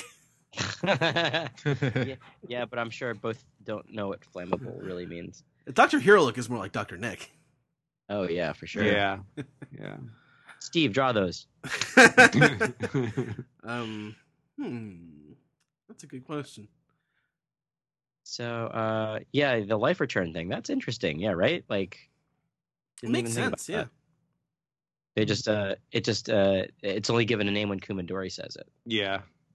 He was the only one who thought of a cool name for it. Yeah. All right. This is from Ryan. This is the last one for this week. Hey, so we finally find out what happened to everyone's favorite character, Caribou. Surprise, he's in jail. Also looks like Wapol's brother really let himself go, or Dobon is Wapol's cousin. I hope the title for this episode will be Hungry, Hungry Dobon. I hope you find this funny. Well, we do. I hope you find our title funny. Yeah. Well, I did love when Jill mentioned the Hungry Hungry Hippos thing. That was very funny. Good But job. okay, to like pull back for a second, like we all groan about Caribou, but I am very curious about the circumstances in which he got placed in jail. No, same. Well, I think the thing about Caribou is that he sort of kind of looks like a lame character, but anytime that he was in Fishman Island, it was dangerous. Like he was gonna kidnap the mermaids, and like I don't know, he has a pretty dangerous power. I think he's smarter than he lets on. I think he's actually weaker than you think. Like when confronted with anyone of any sort of marginal hockey power, he would crumble, basically. But he can take out anyone else who doesn't have, like, because of how smart he is and how weird his power is. I think he can like neutralize people. Well, Today on I think Twitter, Sam knighted him Caesar number 2. So Oh no. Well, he's got the number 2 part right. I think he deserves to be in jail. So I say the system works. I just thought of something about Dobon.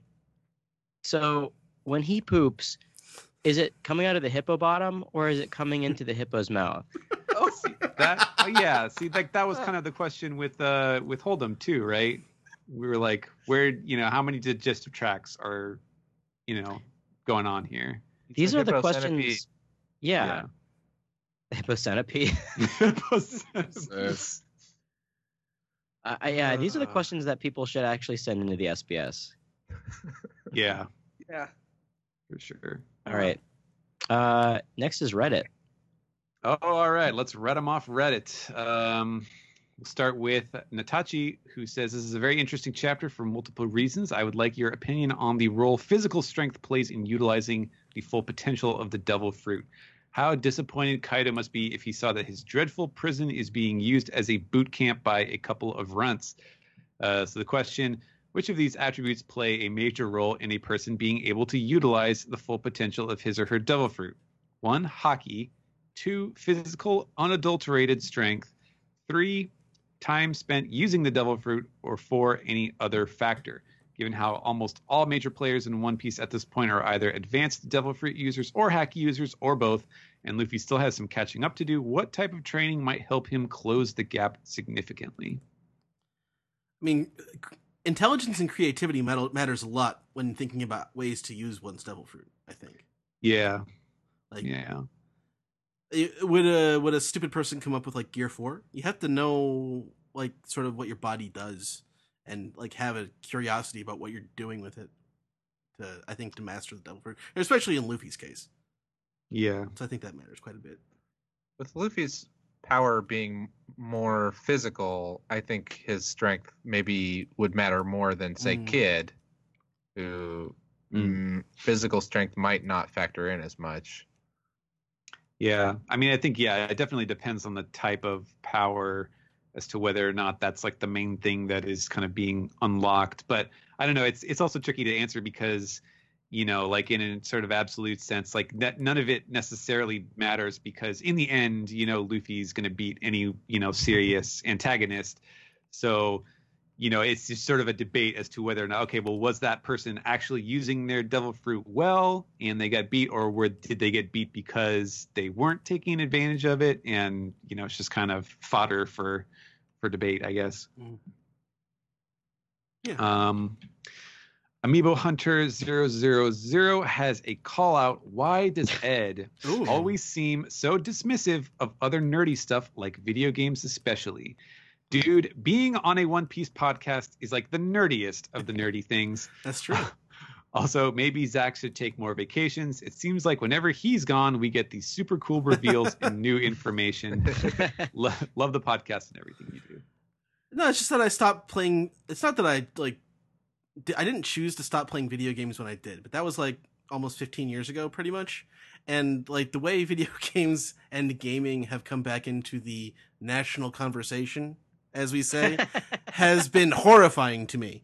Like the gaming culture, I'm gonna feel so bad for saying this, but like it's unleashed some of our worst cultural impulses over the last 2 to 3 years.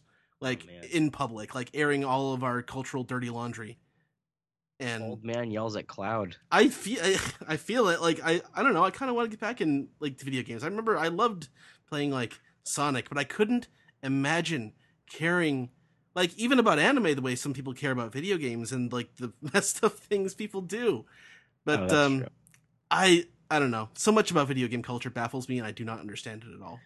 Can I come to Ed's defense a little bit here? I like video games. I think I buy more video games than I actually play. That's a problem with me too. Yeah. This is cheap. Whenever I get around to playing it, I'll play it, but then I never do. Exactly. That's why I bought like Yakuza 0 and I still haven't opened that yet because I know like that game is going to be a commitment. I should just devote myself to indie games that are like 2 hours long. Mm-hmm. That's what happens when you become older, right? Like I feel like I used to become make like fun Ed of over here. Yeah, I used to make fun of casual gamers, you know? Like, you know, casual gamer is like an insult, but I'm like, well, when you have a life and a job, the only kind of gamer that you can kind of afford to be is a casual one. Right. And with all the time I spend on wrestling and watching really old anime, I have no time for video games. Yeah, that's basically it. Yeah, you have to just sort of like pick and choose what things you. Yeah, I devote a lot of my free time to other nerdy pursuits that take up a lot of time. Yeah. So I just cut video games out, basically. I don't know, and pretty much every time something about video game culture gets into my newsfeed, it's never good. It's besides, I don't know. I just. It's okay. Okay. I can't even like.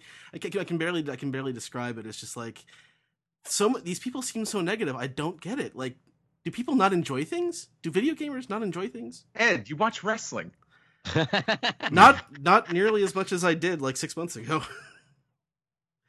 All right.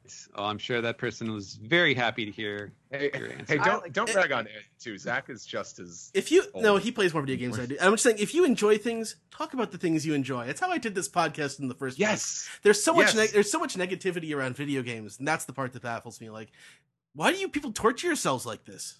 Or like so much negativity around everything in general. It's like, oh, this movie really sucks. I'm like, why don't you watch a good movie and then talk about why that movie's good? Yeah, right. Yeah. people don't do enough of that. And there's some good people out there doing that kind of stuff. And their videos are way more enjoyable than someone's like, let's watch this crappy movie and have some laughs. And I'm like, I'm not really laughing. Well, it's because I think when people criticize something, it makes them seem like they're smarter than they actually are. I can see that, yeah. Man, we're really unpacking a lot on this podcast. Huh? Yeah. It's like all you have to do is like anything else, like just talk shit about Sanji, and you'll really set me off tonight. All right, can you please get off my couch now? Page 712 has a question, a very important question about the Fishman Island arc. I am very confused. I'm greatly confused about the actual size of the island and how it makes absolutely no sense. Preach. It's 10 kilometers under sea, but because it's a sphere, its height would be the same as its width. So if we were to guess the island is 5 to 10 kilometers in width, then the actual island would be close to breaching the surface. Plus, since it's located in a trench 7 kilometers down, then at best, it has to be 3 kilometers wide, which makes no sense considering the sense of scale we have from the island. Has this issue ever been recognized by Oda? Because it seems like a pretty big issue when you think about it. Well, one thing I don't believe that is accurate. Like, actually, I saw this question and I was like, you know what, I should go look and see, look at the descent to Fishman Island just to make sure. And they do say it is 10,000 meters under the sea. But I don't know if we ever got an accurate description as to how big the city itself is. There was one scene where was it Hody Jones or someone throws like a water bubble or something like across the length of Fishman Island, and Oda wrote in a panel like, meanwhile, like 5,000 kilometers away, and it's like, wait, no, that's like, that's like the length of the United States. Like, this is not, so something is wrong here. So he clearly goofed on the numbers there, but I forget if he actually even changed that. Didn't he change it? Yeah, I think there was a difference between the jump chapter and the collected chapter. But yeah, it's I think the answer of the story is you don't look too hard for the answer. That's the answer, because Oda's his grasp of physics and scale are not they work on cartoon logic. We'll just put it that way.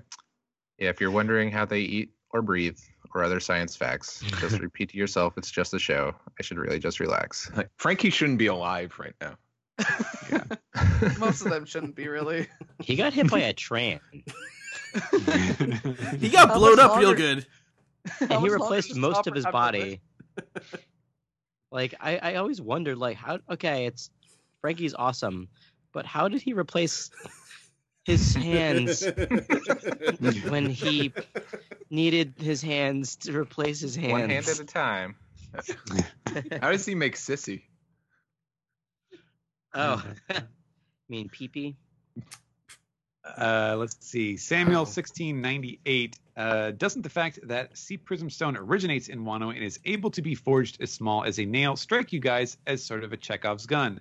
I can see the Straw Hats getting their hands into some of it, perhaps Frankie being able to incorporate it into some weapons and using them against Kaido. Wouldn't surprise me if there were a few sea prism stone swords out there that Zoro could get his hands on, or raw material Frankie would put into Sanji's raid suit. Could be the way to defeat Kaido. He's probably incredibly strong without his devil fruit, but he's definitely stronger because of the Zoan fruit he ate, so nullifying it might help make him weak enough to sustain damage. I like the Chekhov's gun aspect of it, where it's like, yeah, it seems like there has to be something of importance that comes out of that, that we're here now, where they're saying that the Sea Prism Stone comes from. Same thing with the poneglyphs. Like, you don't put all that stuff in one place unless there's going to be a bunch of answers for them. So good suggestions. Let's see. ATLA for Life says, I was wondering what you guys think of the idea of Kinemon being the one to face off and take down Orochi. The more I think about it, the more I think it makes sense. 3 main things keep coming to my mind when I think about this. 1, Kinemon has been the leader of the samurai part of the alliance since we met him, but especially so since Wano began. He's coordinated the different parts of the samurai and conducted the plan to take down Kaido. He was also the one to promise Toki, and the comment he made last chapter to Ashura made me think there's more to him. 2, a lot of people said Zoro would be the one to fight Orochi, but I don't think that makes much sense. The Straw Hats are interested in fighting and taking down the Animal Kingdom pirates. After all, they are pirates. Yes. Almost every time they fought the royalty of a country, they themselves have been pirates as well. When Wano ends, the Straw Hats will move on in their adventure, but the people of Wano need a leader. Momo isn't ready yet, and they'll need a regent to take over, which leads me to my last point. Number 3, when Kinemon was introduced to us in Punk Hazard, he was portrayed as Momonosuke's father. While this was for secrecy, I think that Oda was also foreshadowing the idea of Kinemon being the father figure for the Kozuki clan in Momo's region until he's ready to rule himself, just like Cobra has been for Vivi, Riku for Violet, and Rebecca, although obviously they themselves are royalty. Thoughts? Well, there's also the aspect of the flaming sword. Orochi is said to be a multi-headed snake. If you know your Greek mythology, that's what you need to kill a Hydra, is a flaming sword. Mm. Yeah. Yeah. Like I think when I first read this, I glossed over Orochi and I thought he was talking about Kaido when I was scanning the questions earlier, which, definitely seems like crazy. But Orochi, I think, is actually a pretty good. I think there's definitely more potential for Kinemon to do this than any other like non Straw Hat character for sure. That's a pretty good one. And I also noted that the thing that he said about Ashura, that you've forgotten what kind of man I am, and I was like, that sounds like that doesn't sound like it lines up with everything that we know of Kinemon. So I would be interested to see if there's something more to his backstory too. Next is from OPG, who has a question about Robin's dad. I was looking up a timeline of One Piece and realized that her father was probably from Ohara. I began thinking about how old Olvia is. I couldn't find when she was born. She has white hair in Robin's flashback. We know Robin is about 32-ish. She doesn't have white hair. Could Olvia be even older than Dr. Kureha? Has nobody asked Wano? Excuse me. Oh, I was looking at the next line. Nobody asked. As a whole, the country. Oh, Yes. Great nation of Wano. Why is Robin's hair not white? I always just took that to be like her design. I didn't think that Yeah. Olvia was like super old. I mean, she's not like, she doesn't have wrinkles like Kureha. Yeah, like I imagine a young Olvia also having white hair Right. as a like little child. I remember a lot of fan colorings used to color in blonde because they thought, oh, well, if Robin is Uma Thurman from Pulp Fiction, then maybe Olvia is Uma Thurman from Kill Bill. Yeah, Which I was kind of disappointed when she had white hair. I was like, yeah, she looks basically the same. The thing that really confused me a little bit was that Yuriko Yamaguchi also voices Nico Olvia. Oh, she does? Oh, Yeah. It's the Dragon Ball effect. Yeah, it was like it. Yeah, that. Though really she also weirded going to me play Robin's mom. I mean, dad. I'm sorry. out. Oh, you know what, Steve? You just implied that she's not her blood mother. With Shut up. your weird comment. No, but that'd be a funny. I mean, there's a One Piece conspiracy theory right there. Not her real mom. They share the same damn birthday and look exactly alike. They look exactly the same. Maybe she's a clone. There They you have go. the same birthday? Apparently, I just looked it up. That's weird. Oh, I'm surprised Olvia was cool with that because I know my mother and I, our birthdays are very close together, and I remember she said to the doctors like, "I'm not having this kid the same day as my birthday." Like, That's what happened with Ace. Yeah, how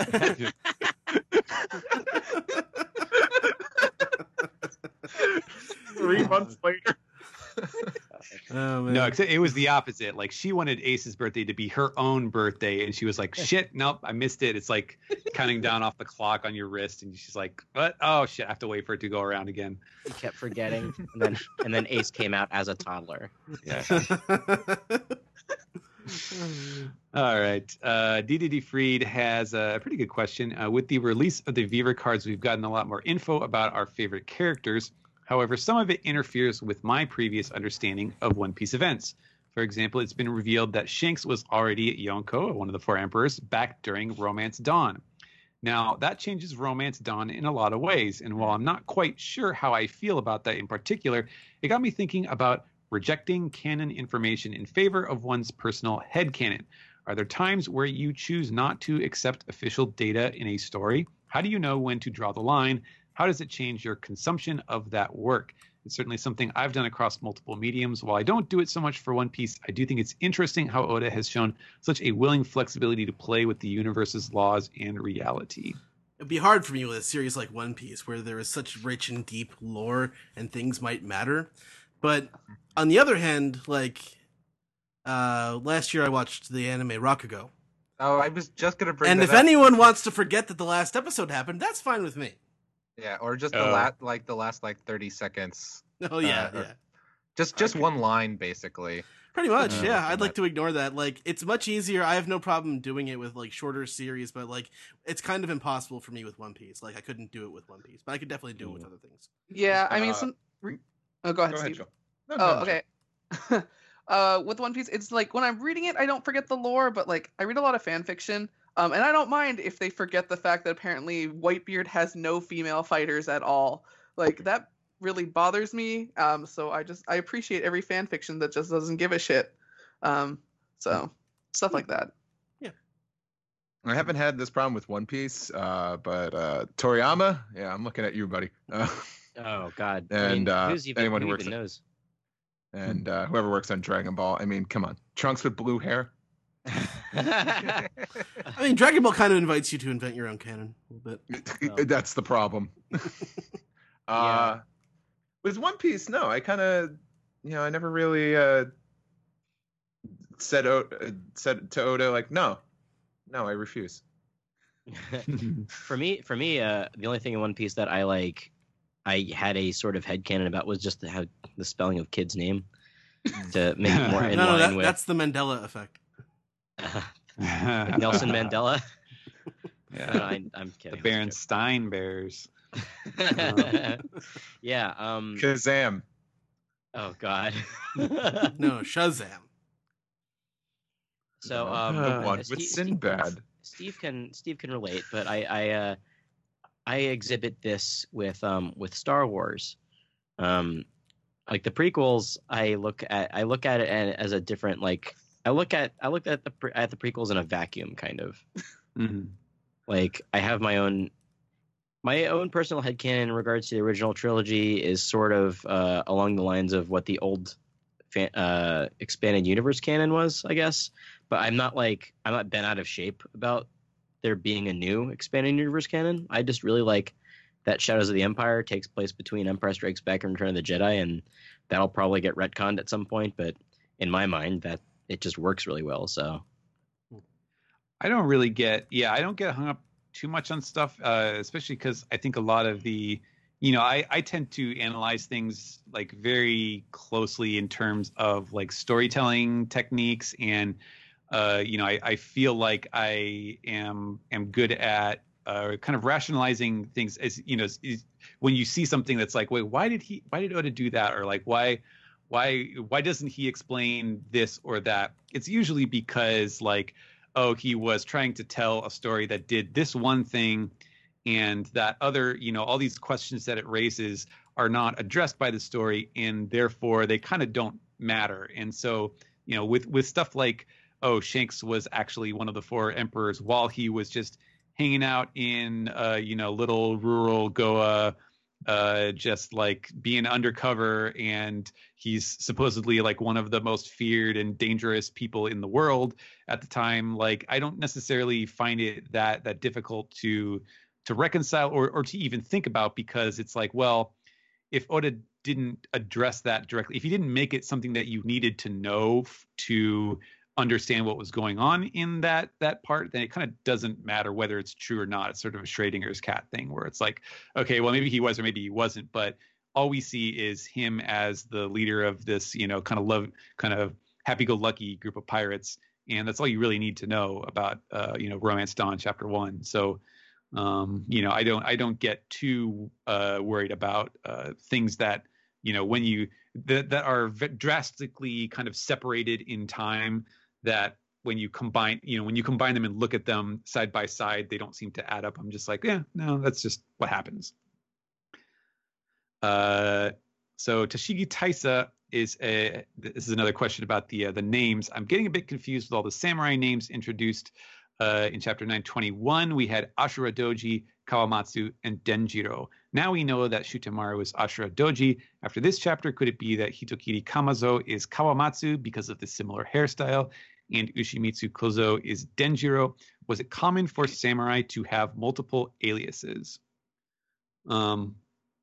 I don't know. I mean, I think in general, it's probably true that, like, especially if you were a person of note, like if you were a samurai who worked for, a famous lord or something like that, you would get different names, or like the more ranks that you rise, like you're often given some new ceremonial name or something like that. So I don't think it's not necessarily that surprising or out of the ordinary for them to have multiple names. But it is also a pattern that Oda has, where he also just in general makes up lots of different titles for characters, and like before you see them, they might have a certain nickname or a certain title, and then when you see them, they have a more official title, and then they either don't refer to that first title again, or it's only used every now and then. That's why you have like the general, Big Mom's generals, but they're also the Sweet Three, and Kaido is like the strongest beast in the world, but he's also like the captain of the pirates, and it's like they kind of come and go as he uses them. So I think it's also probably has something to do with Oda's habits as a storyteller, and as he kind of fleshes out the characters that he designs. Mm-hmm. Tyriak says, a couple chapters ago, Steven discussed the Joe Hakyu format in the context of chapter 294's title, and said that I was not convinced based on the evidence available at the time. I don't think it was mentioned last week, but did this change last chapter when the shamisen player introduced Act 2 with Ha? If so, Oda might do a similar double meaning at the end of Act 2 with a chapter titled Q, perhaps when all 9 Q of the red scabbards appeared together. Oh, neat. That's cool. I like that idea. Actually, I did not. I didn't bring that up last week, and I feel like I maybe briefly noted it when I read the chapter, but then didn't think about it again with the Ha part leading in. But although if they have a chapter called Q and at the end they say where we go one we go all, I think that could set off the conspiracy people. No? Okay. No. Okay. Good. No one here knows what I'm talking about. That's really encouraging. I know what you're talking about. I saw some shit on Reddit, and that's about it. That's a very cool idea, and I think actually yes, the shamisen player going Ha at the start with the in the scene where they're playing the shamisen and opening the curtains, I think that's actually way more convincing to me than the chapter title for the previous one. So, but it's a neat little confluence of evidence there for sure. Getting towards the end here, Black Star says, Usopp's gathering of the samurai this chapter has me curious about the 9 scabbards. Do you think the prophesied samurai will include the Straw Hats or only the samurai from Wano? Also, with so many characters in this arc, do you think we'll see a split in groups again? Say, for instance, the Straw Hat crew headed to take down Kaido and the samurai of Wano going to usurp Orochi. Thanks, OPP crew. Keep up the good work. That's absolutely what I think is going to happen, because to overthrow Orochi, it kind of has to be the people of Wano to do that. Like, pirates can fight pirates, but as the previous questioner was saying, that's going to be like Kinemon's job to lead that. Mm-hmm. Yeah, I mean, there's a lot of there are lots of players in this arc, and we've only seen like the very beginning of the movement, and I don't know. I guess I don't see necessarily one gigantic climactic battle that involves everyone all at the same time. It doesn't seem like it would go that way, in my opinion. So yeah, I agree with that. And lastly, we have Pencils for Life. What are some characters you love seeing forced to interact together, like Luffy and Kid this chapter? Are there any you hope to see together Personally, I hope we see Usopp and Buggy in a lie-off before the series ends. I don't know. Killer and Zoro could have a staring silently contest. I'd like to It'd see be funny more. if it was with Brooke. You can't tell who blinks There you go. first. Yeah. I'd like to see. I'm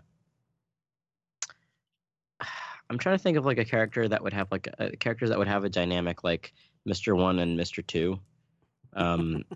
Like, because Mr. One always looked exasperated, like around when he was around Mr. Two. Maybe something like like Akainu and I want to see actually Akainu and Garp like hang out, like that. That's a dynamic. Like he wouldn't put up with the kind of like ribbing that Sengoku puts up with. Yeah, like I have no idea how how each of them would handle each other. Like Garp would probably still be his I don't give a shit attitude, but it would probably annoy the crap out of Akainu or Sakazuki rather. I'd like to see Law and Hawkins just hang out, like just sitting there, not saying a single word for a couple hours. Silently commiserating. Yeah. And then they leave. Nice chat. Yeah. Pretty good. That was the last one. That's it for Reddit. All right. Okay. Well, I guess it's time to Peace the tweet. Yeah. All right. Let's piece the tweet. Sure. First one comes from Sniper of My Heart, who wrote in a few days ago just to send us this picture of Jinbei flying in through the window. So check that out on Twitter if you like, as we mentioned in last week's episode. And Return to Sabaody says, this is a little early to submit something, but I didn't want to forget about it, so here. I read an article about how hawks can start wildfires by bringing burning sticks to new locations in their beaks. King is the wildfire, and he has wings. Maybe he's a hawk zone. What a bunch of assholes. It's Yeah, not man. welcome in California. Yeah. Birds are dicks. Yeah. They are. Birds are dicks. I mean, I know that the eagles will like. There's like some documentary footage of like eagles picking up like baby goats, like mountain goats, and like just lifting them off the ground and then dropping them to kill them. Yeah. Wow. Birds are dicks. Yeah. I'm just picturing this bird, like they're like, oh god, here comes the wildfire, and he just like picks up a stick that's on fire and like drops it in front of him, and one of them just like looks at it and just like puts it out, so he gets another stick, just like one piece at a time. Kind of reminds me how Miss Friday would just drop a bomb onto Miss Wednesday and Mr. Nine, just comically out of nowhere. I love it. All right, next one comes from Ghost Starch. It says, in Chapter 921, one of Jack's ships has a scorpion figurehead. Could this be proof of Queen having some version of the scorpion fruit? It would make sense that Queen would have sent reinforcements from his fleet in the fight against the Minx. He's gonna put him in the boo box. Queen is played by Glenn Close. I mean, it actually could be played by Bob Hoskins, though. Oh my god. Yeah. Or well, at least His 1990 version of Bob Hoskins. Yeah. The live version. Yeah. All right. But there really isn't any proof of that, though. Any other evidence for it, but keep an eye out.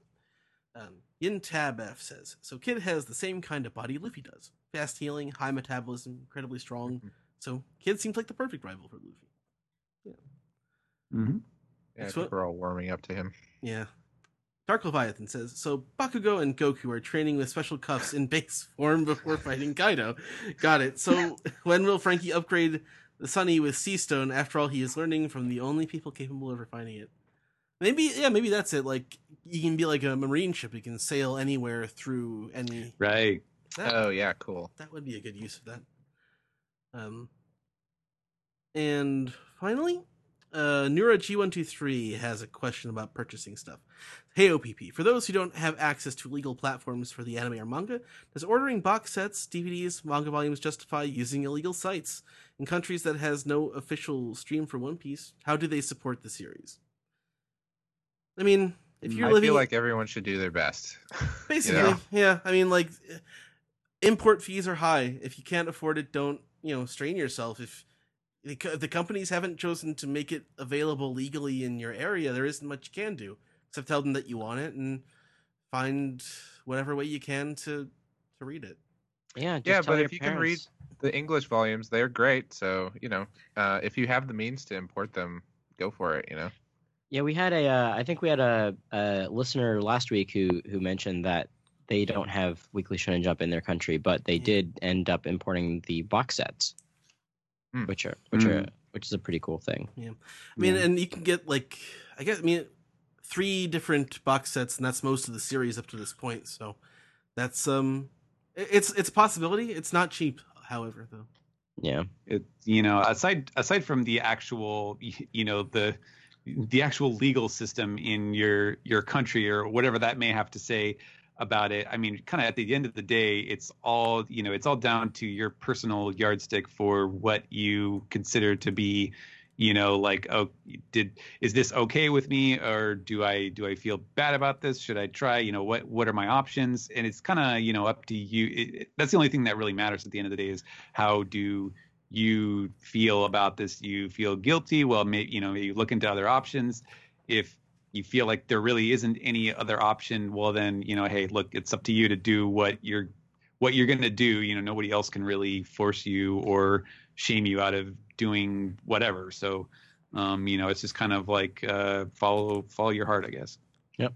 Yeah. Or if you have if there's a manga publisher that you know of, just write to them and say, Nickelodeon Magazine, please.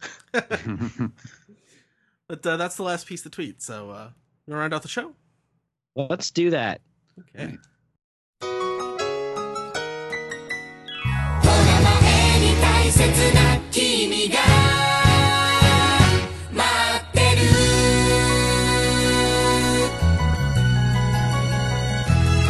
This has been the One Piece Podcast. I'd like to thank everybody who came on this week for taking time out of their busy schedules to lend their voices. So let's go around the horn. Joey, thanks for coming on. Where can we find you? You can follow me on Twitter at Joey Weiser. JoeyWeiser.tumblr.com is where I post news about my comics for the time being, until Tumblr implodes, I guess. Shouldn't be any adult content in there, so who knows, but... check out Merman, my graphic novel series. It's a 5-volume series that's good for all ages, especially young readers, and would make an excellent holiday gift this time of year. And listen to Alex and I with our friend Scott every month on Toho Yaro, a monthly Japanese film club podcast. Our most recent episode is about Sweet Bean, a really great sweet movie about an old lady making beans, making dorayaki, basically. And then, and coming up pretty soon, we're going to be talking about The Funeral by Juzo Itami, the I think first film of the director of Tanpopo. Yep. All right. Yes, please follow us. Jill. You can find me on Twitter and most other social media at PiratusUnluck. That's about it with my life right now. You working on any new cosplay, Joe? I'm kind of in my never-ending quest to make my Big Mom cosplay better. That's perfectly fine with me. Flaming hair. Yeah. Oh my god, no, I'm thinking about it. I'm trying to Flames figure out how to do that. One of my friends inside is your really good with face. wigs. But I'm going to remake the hat, and I think tie little balloons with Prometheus and Zeus and like have those floating behind me. That's Or great. maybe make a Napoleon sword. I got to figure it out. Nice. But Anime Los Angeles is in January in Ontario Convention Center, and I will be there unless something happens. So Great. Steven. Yes, you may find me on Twitter at Translatosaurus for mostly cat pictures. And it's we're kind of winding. When we wind on to the end of the year, we get lots of jump breaks, and I'm sure there will be an Oda break in there too as well. So I don't know how often I will be around for the next month or so. But we do have a new volume that just hit the newsstands, so I'm sure I will be around for that as well at some point. So you will still hear from me. Don't worry. Cool. Steve Yurko. Sorry, folks. You won't be hearing from me too often. work beckons, so I don't think I'll be on as frequently, which breaks my heart. But it's okay. You get Zach back. So enjoy your boring chapters. But I jest. Of course, you could follow me on Twitter, Instagram, I guess Tumblr. Steve Yurko, it's all one word. And you could also hear me on some upcoming podcasts. I recorded a new episode of Toon Sweet, my wrestling theme podcast with our good friend Doctor. And there's a new podcast that is underway. We've recorded some episodes. It's called The Deep End. It's an Adult Swim podcast I do with Matthew J. Please follow us on Twitter. I think that's Adult Swim Pod. Should be coming out sometime this month. Great. Oh, man. Awesome. Hooray. Are you doing any conventions, Steve? Oh, yeah, and I will be doing MagFest in National Harbor, Maryland, weekend after New Year's. Hell yeah. Okie dokie. Ed. And just another member of our podcast, I got to listen to Brian Newton doing an interview on the Cartoons 101 Patreon podcast that dropped today. And that was a good interview. It talked mostly about Rick and Morty. Check that interview out. That's really good. But as for me, I am at Weeb Trailers on Twitter, posting a lot of Funimation mid-2000s trailers. Got a Funimation channel ad up there, which apparently still exists. If anyone has the digital cable channel Toku on their cable system, that was the X Funimation channel. It changed its name a few years ago, but anyway, check out the old trailers up there. And Thanks for posting the Yu Hakusho one. Oh, Good times. there's another one coming. There's a different one too. There's other ones. But as for my regular account, that's Edward E. One Piece. I just passed 1,000 followers on that. I was surprised. Never expected to get that many followers, but I guess you people like my shit posts, so thank you very much. I'll follow Zach_Logan on Twitter, and the podcast can be found at OnePiecePodcast.com, Twitter.com, YouTube.com, and Facebook.com/OnePiecePodcast. OnePiecePodcast@gmail.com is our email address. One Piece Podcast is our Skype name. r/One Piece Podcast. That's our subreddit. Leave us some piece together there. Support us, patreon.com/One Piece Podcast. You can subscribe on SoundCloud, subscribe on Google Play, subscribe, rate, and review on Apple Podcasts, or call us on our phone number. That's 347-497-MAJI. 347-497-6254. Call anytime. Maji. Anytime. With all your whatever. Also, you can find me at *! on Twitter. All right. Do it. Yeah, I was just gonna wait until Ed finished to make him feel bad. Well, it Tweet worked. Thank anytime. But Anytime. please do rate and review because it helps us. It helps us get new listeners. It helps people find us. I'd encourage all of you to go out there and write a review. I wouldn't call it homework because that word is boring and evil and makes you not want to do things, but call it extra credit. It's a field trip. Yeah, it's a field trip. Yay! Partial credit. So rate and review, please. It's very good for us, and you want to see us thrive, don't you? So I guess we'll see y'all back next week with Zach. Zach will be at the helm. Zaculon's back. All right. And I guess for the One Piece podcast, my name is Alex. My name is Ed. And my name is Steve. We'll see you next week, everybody. Goodbye. Bye-bye. Bye. You're a wizard, Double. Sitting on that one, weren't you? You had to get it I in was somehow. waiting. I had to get it a second time. Yeah. Hey, buzz off, kid. Okay